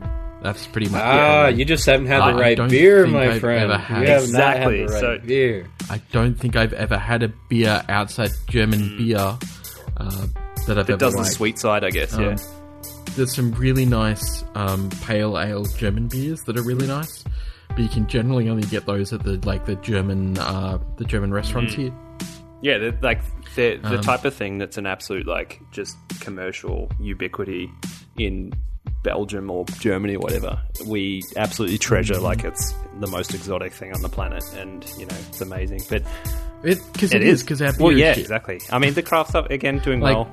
Our beer is vomit brew. Also, Chesh, it's kind of like what I was talking to Jason Alt on our second episode about. I just got into very briefly. It's like there was a time for quite a few years where it felt like Australia was doing it, the States were doing it too, but it felt like this crazy arms race of how hoppy can you make it, and it made this whole culture of I really enjoy this. I don't even know if the people that said they enjoyed it did. Yes, fuck it up. Yeah, it's like I don't I get a headache if it's too, the hops are crazy. It's just too bitter, and so I usually don't even go for IPAs, but, that was a thing for a while, though. And then I think a few people realize it's that's just actually not that pleasant. All right. I used to live next to the Forex Brewery. Hard pass on beer unless it's German. You've been spoiled, man. So I recommend, I'm going to recommend some beers. Please do. For you, Sam. I'd recommend. I don't know if they get it over there, but it seems like it's more of an American effort. But we can still get a lot of stuff here. I've got, actually mates I've met through Magic, and that's the best thing you said before. But some of my best mates now all have Magic as a conduit, but one of them brews, one of them makes wine, that kind of thing. And I know there's places in Melbourne. Again, we do, when you want to find them, you can find the extremes of everything. So I no doubt, if you tell me a beer, I'll be able to find it. Hopefully you can, because this beer recipe, more so, has been brewed by about, I think, a little over 1,000 breweries in America. And so each brewery makes it a little bit differently. I mean, they use the same recipe, but it's not going to turn out the same because different breweries, right? And different processes. But it's this beer called Black is Beautiful, which I recommend for you. And every can sold goes to a charity of the brewery's choice. But excellent. Not only is this for drinking for a good cause, but goddamn, the brewery that I had it from was Brewery in Martinez. It's fucking delicious. It's 10%. It's 10.5. Yeah. It goes down smooth. Chocolatey. We're talking chocolate. Dangerously. Yeah. I know what you mean. When something's over 10%. And actually, I think you'll find that Dollar Bill Brewing actually signed up for International Black is Beautiful fundraising. Hey, there you go. Hey. Yeah. Go get it. Go get it. And I'm telling you, That's a beer fucking that'll see delicious. 100% of the profits going towards the Bale project. That's amazing. The open source And stout recipe. What an idea. And it's fucking delicious too. So drink for a good cause. Black is beautiful. I highly recommend it. And for Chesh, I'd recommend any beer that's labeled lambic. Also, Yeah, man. Cherry Also, beer. I would recommend a brewery called Grimm. That's Grimm. And anything from I really hope you guys get this out there, but we have a brewery here in at Berkeley or Oakland called the Rare Barrel, and they make sour beer. Have you ever had sour beer, Chesh? Yeah, Never had I a think sour you'll beer. dig sour beer. I mean, Yes. that's Yes, you another would. thing that Oh, actually, I have. I had Kaiju and I didn't it like can be wildly different, and I think Yeah, there's definitely like I've had good breweries do some sour beers, and they're like not that great. They're like actually a bit off, but I think it's the ultimate like mark of skill in a brewer to be able Yes. to do that and pull it off. Yeah. Well, I mean, look, it comes down to, like, I mean, as I said, I'm not a fan of beer, but many months ago, Hayden and myself got a whole bunch of the dumplings, Tim Sims, and a whole bunch of craft beers, and they're all sours. Oh, Because I was trying to find my niche in beer. So long story short, I used to be a chef. I've cooked with beer, I've cooked with wine, I've cooked with spirits, but I mainly stick to spirits for drinking. And as I was saying, you know, I like pretty much ciders. But I was on a kick to try and find, because as you said, and as I believe that is true, that there is a beer for everyone. There is. Like, you just have to find it. I also found a chocolate-based, or I guess a cacao-based sour, and it was not Oh, good. that actually, that Oh. sounds like a weird. That sounds like a Cacao? weird paradox. cacao-based sour? What the Yeah. hell? Yeah, Yeah. As I said, I go out of my way to find real obscure shit to Yeah. try. That's a because little- food and drink is my That jam. just seems a little... Okay, so the weirdest sour that I had was at the Rare Barrel, and it was brewed with carrots. Ooh. And, yeah, believe it or That not, could work, it worked. They made it Yeah, work. But cacao, that's like bitter. You can't mix bitter and sour. That Yeah. doesn't work. I'm looking for some citrus and Yeah, stuff. it didn't like work. you know, you're like some fruitiness in the sour. Here we go. Grimm Artisan Ales is a Brooklyn-based brewery founded in 2013. Is available from beercartel.com.au. Nice. Labels are on point too. They are. Oh my excellent. god, that They look only so you make good. good beer. Those are But great. I'm telling you, because okay, so the thing that Grimm does in a lot of their beers, which curves off like the hoppiness or like the bitter factor, is they brew a lot of their beers with lactose, which gives them a nice, smooth, creamy quality, and not overly creamy. We're not talking like a milkshake IPA, or we're Yeah. not talking about like a. It's like a milk stout. mouthfeel. Yeah. Like I hate that word, but I love it at the same time. It's correct. Yeah, but like a nice. It takes the edge off of the bitterness if you're extra sensitive to bitterness.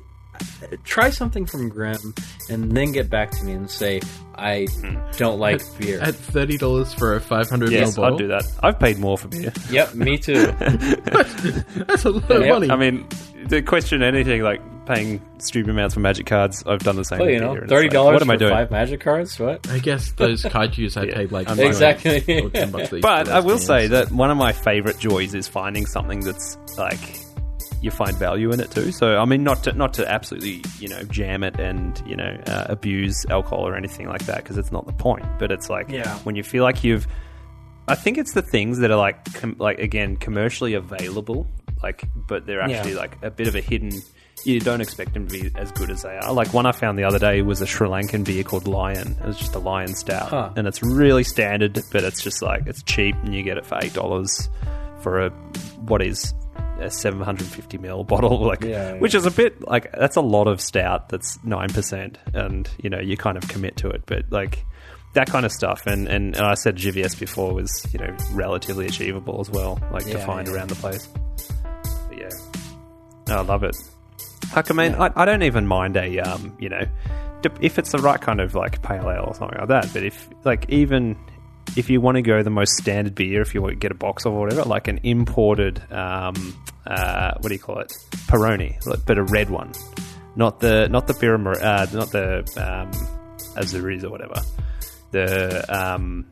Like the nice malty kind of pale ale. Like that one's actually pretty good and cheap. Oh yeah. Like if you want a session beer, but yeah. Oh man, I like where this chat's gone. Oh yeah. I could talk about beer all day. I used to be a home brewer, but I lost the time. The guy I used to brew with, he lost the time as well to brew. But we used to. We learned a lot of hard lessons in the brewing world, like Star San. Don't use too much Star San. Oh wow! Oh man, we made a red ale, which turned into Drano for the bowels. Like you can't Star San. Fortunately, is not. Toxic, like you can drink it. It's not harmful, really, and if you dilute it, but I wouldn't recommend it. Like I wouldn't recommend it because it creates it makes your mouth and your sphincter just a one-way street. It's just a one-way street. Liquid. It's amazing. You'll have friends that'll be like, "Oh yeah, I'm never tasting your homebrew again." That's that was not nice. Yeah, well, I mean, luckily we didn't give it out to anybody. Yeah. It was just we drank it, and I guess it didn't. We didn't hurt anybody in the process, but we definitely hurt ourselves. The first beer was. A brown ale, and it turned out to be it was okay. It was sticky because we didn't ferment the yeast, we didn't populate the yeast enough, and the excess sugar kind of made it a little sticky, but it still tasted all right, like on the sweet side, I guess. Yeah, will I give it another go? Yeah, in the future. I probably want to downsize to like a gallon if I do start brewing again.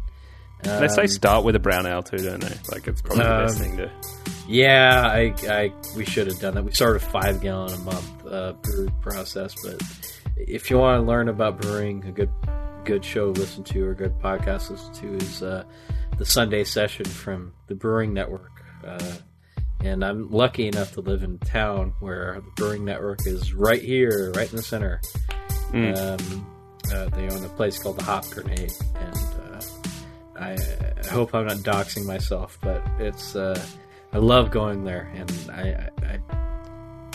they have 21 taps rotating, 21 rotating taps, always something on nitro, always a cider. And when I say there's a beer for everybody, if you can go there and just not find something that you like, then I can't help you. Like it's incredible. Well, most places here have 6 commercial taps, and then some people the thing is too, like anyone crafty that's doing okay in Australia then gets bought up by Carlton United Brewery or whoever else, like Lion, and it's just like and it's good. There's still good beer, but there's just we're still so new to it, and I think that's what excites me. Is places that have 20 taps, and I've been to a couple of places overseas. Like, oh my god, this is what it's about, and well, you guys got a lot of Constellation brands out there. I know that. SAB Miller and AB InBev, they make collectively 51% of the world's beer. So if you see something on the shelf, which is nuts, isn't it? Like it's crazy. If you see something on the shelf that you don't know is made by a local brewery, it's probably made by one of those two companies. Exactly. Ultimately, it'll say like so and so brewing company, but they're owned by SAB. It's a subsidiary or something. Yeah, exactly. Like Constellation brands. Like I know Foster's is a Constellation brand, I think. And people say Foster's is Australian. It's not. No, it's disgusting. Hasn't been for a No, long time. and it's like I was in Florence, and there's a massive banner that just said, "I'm in this place of mass." Like even the Italian craft scene's pretty awesome. You know, that's doing pretty well. But like the wine there and everything, and then quite central in town, I just see this big old ugly banner that just says Foster's Australia's favourite beer. I was like, what the hell is this? Yeah, no, No, it's not, Budweiser but- isn't even American anymore. Yeah, exactly. It used to be, but not anymore. America's largest American-owned brewery is Boston Lager. Yeah. It is Sam Adams, I guess I could say. Boston Lager Yeah. is what they make, but Sam Adams. It's huge, yeah. Yeah, next to that is Sierra. But do you guys have any? Yeah, we Sierra Nevada out we there? get a lot of Sierra, actually. Yeah. We do. Yeah, they're pretty big, and local to California. Yeah. Because they're like fucking- one of the first big craft kind of scene Yes.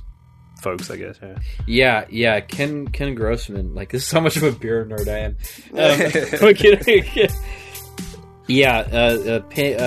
Sierra Nevada Pale Ale was one of the first like uniquely craft beers that was a success outside of all the lagers that were going on.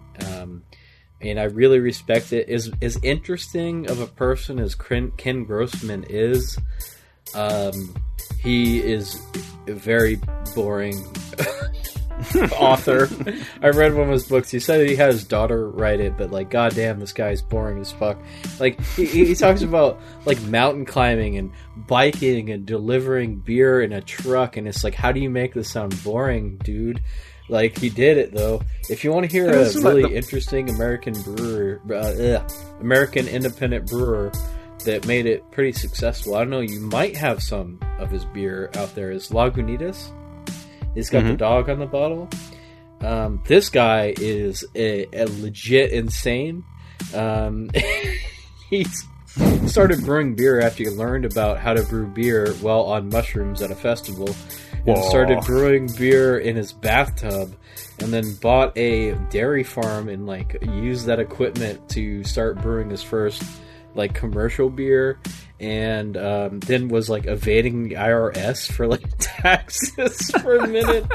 And he tells you how to like respond to the IRS's letters and like what order to in this like. I want to read this. It's amazing. Like, Lagunitas is insane. They got shut down by the DEA because someone offered one of their agents weed, like at the at the brewery during a sting operation, because they're trying to see if someone like the Lagunitas breweries is actually insane. Like, it's Yeah. One of their labels says Lagunitas sucks. Like, yeah.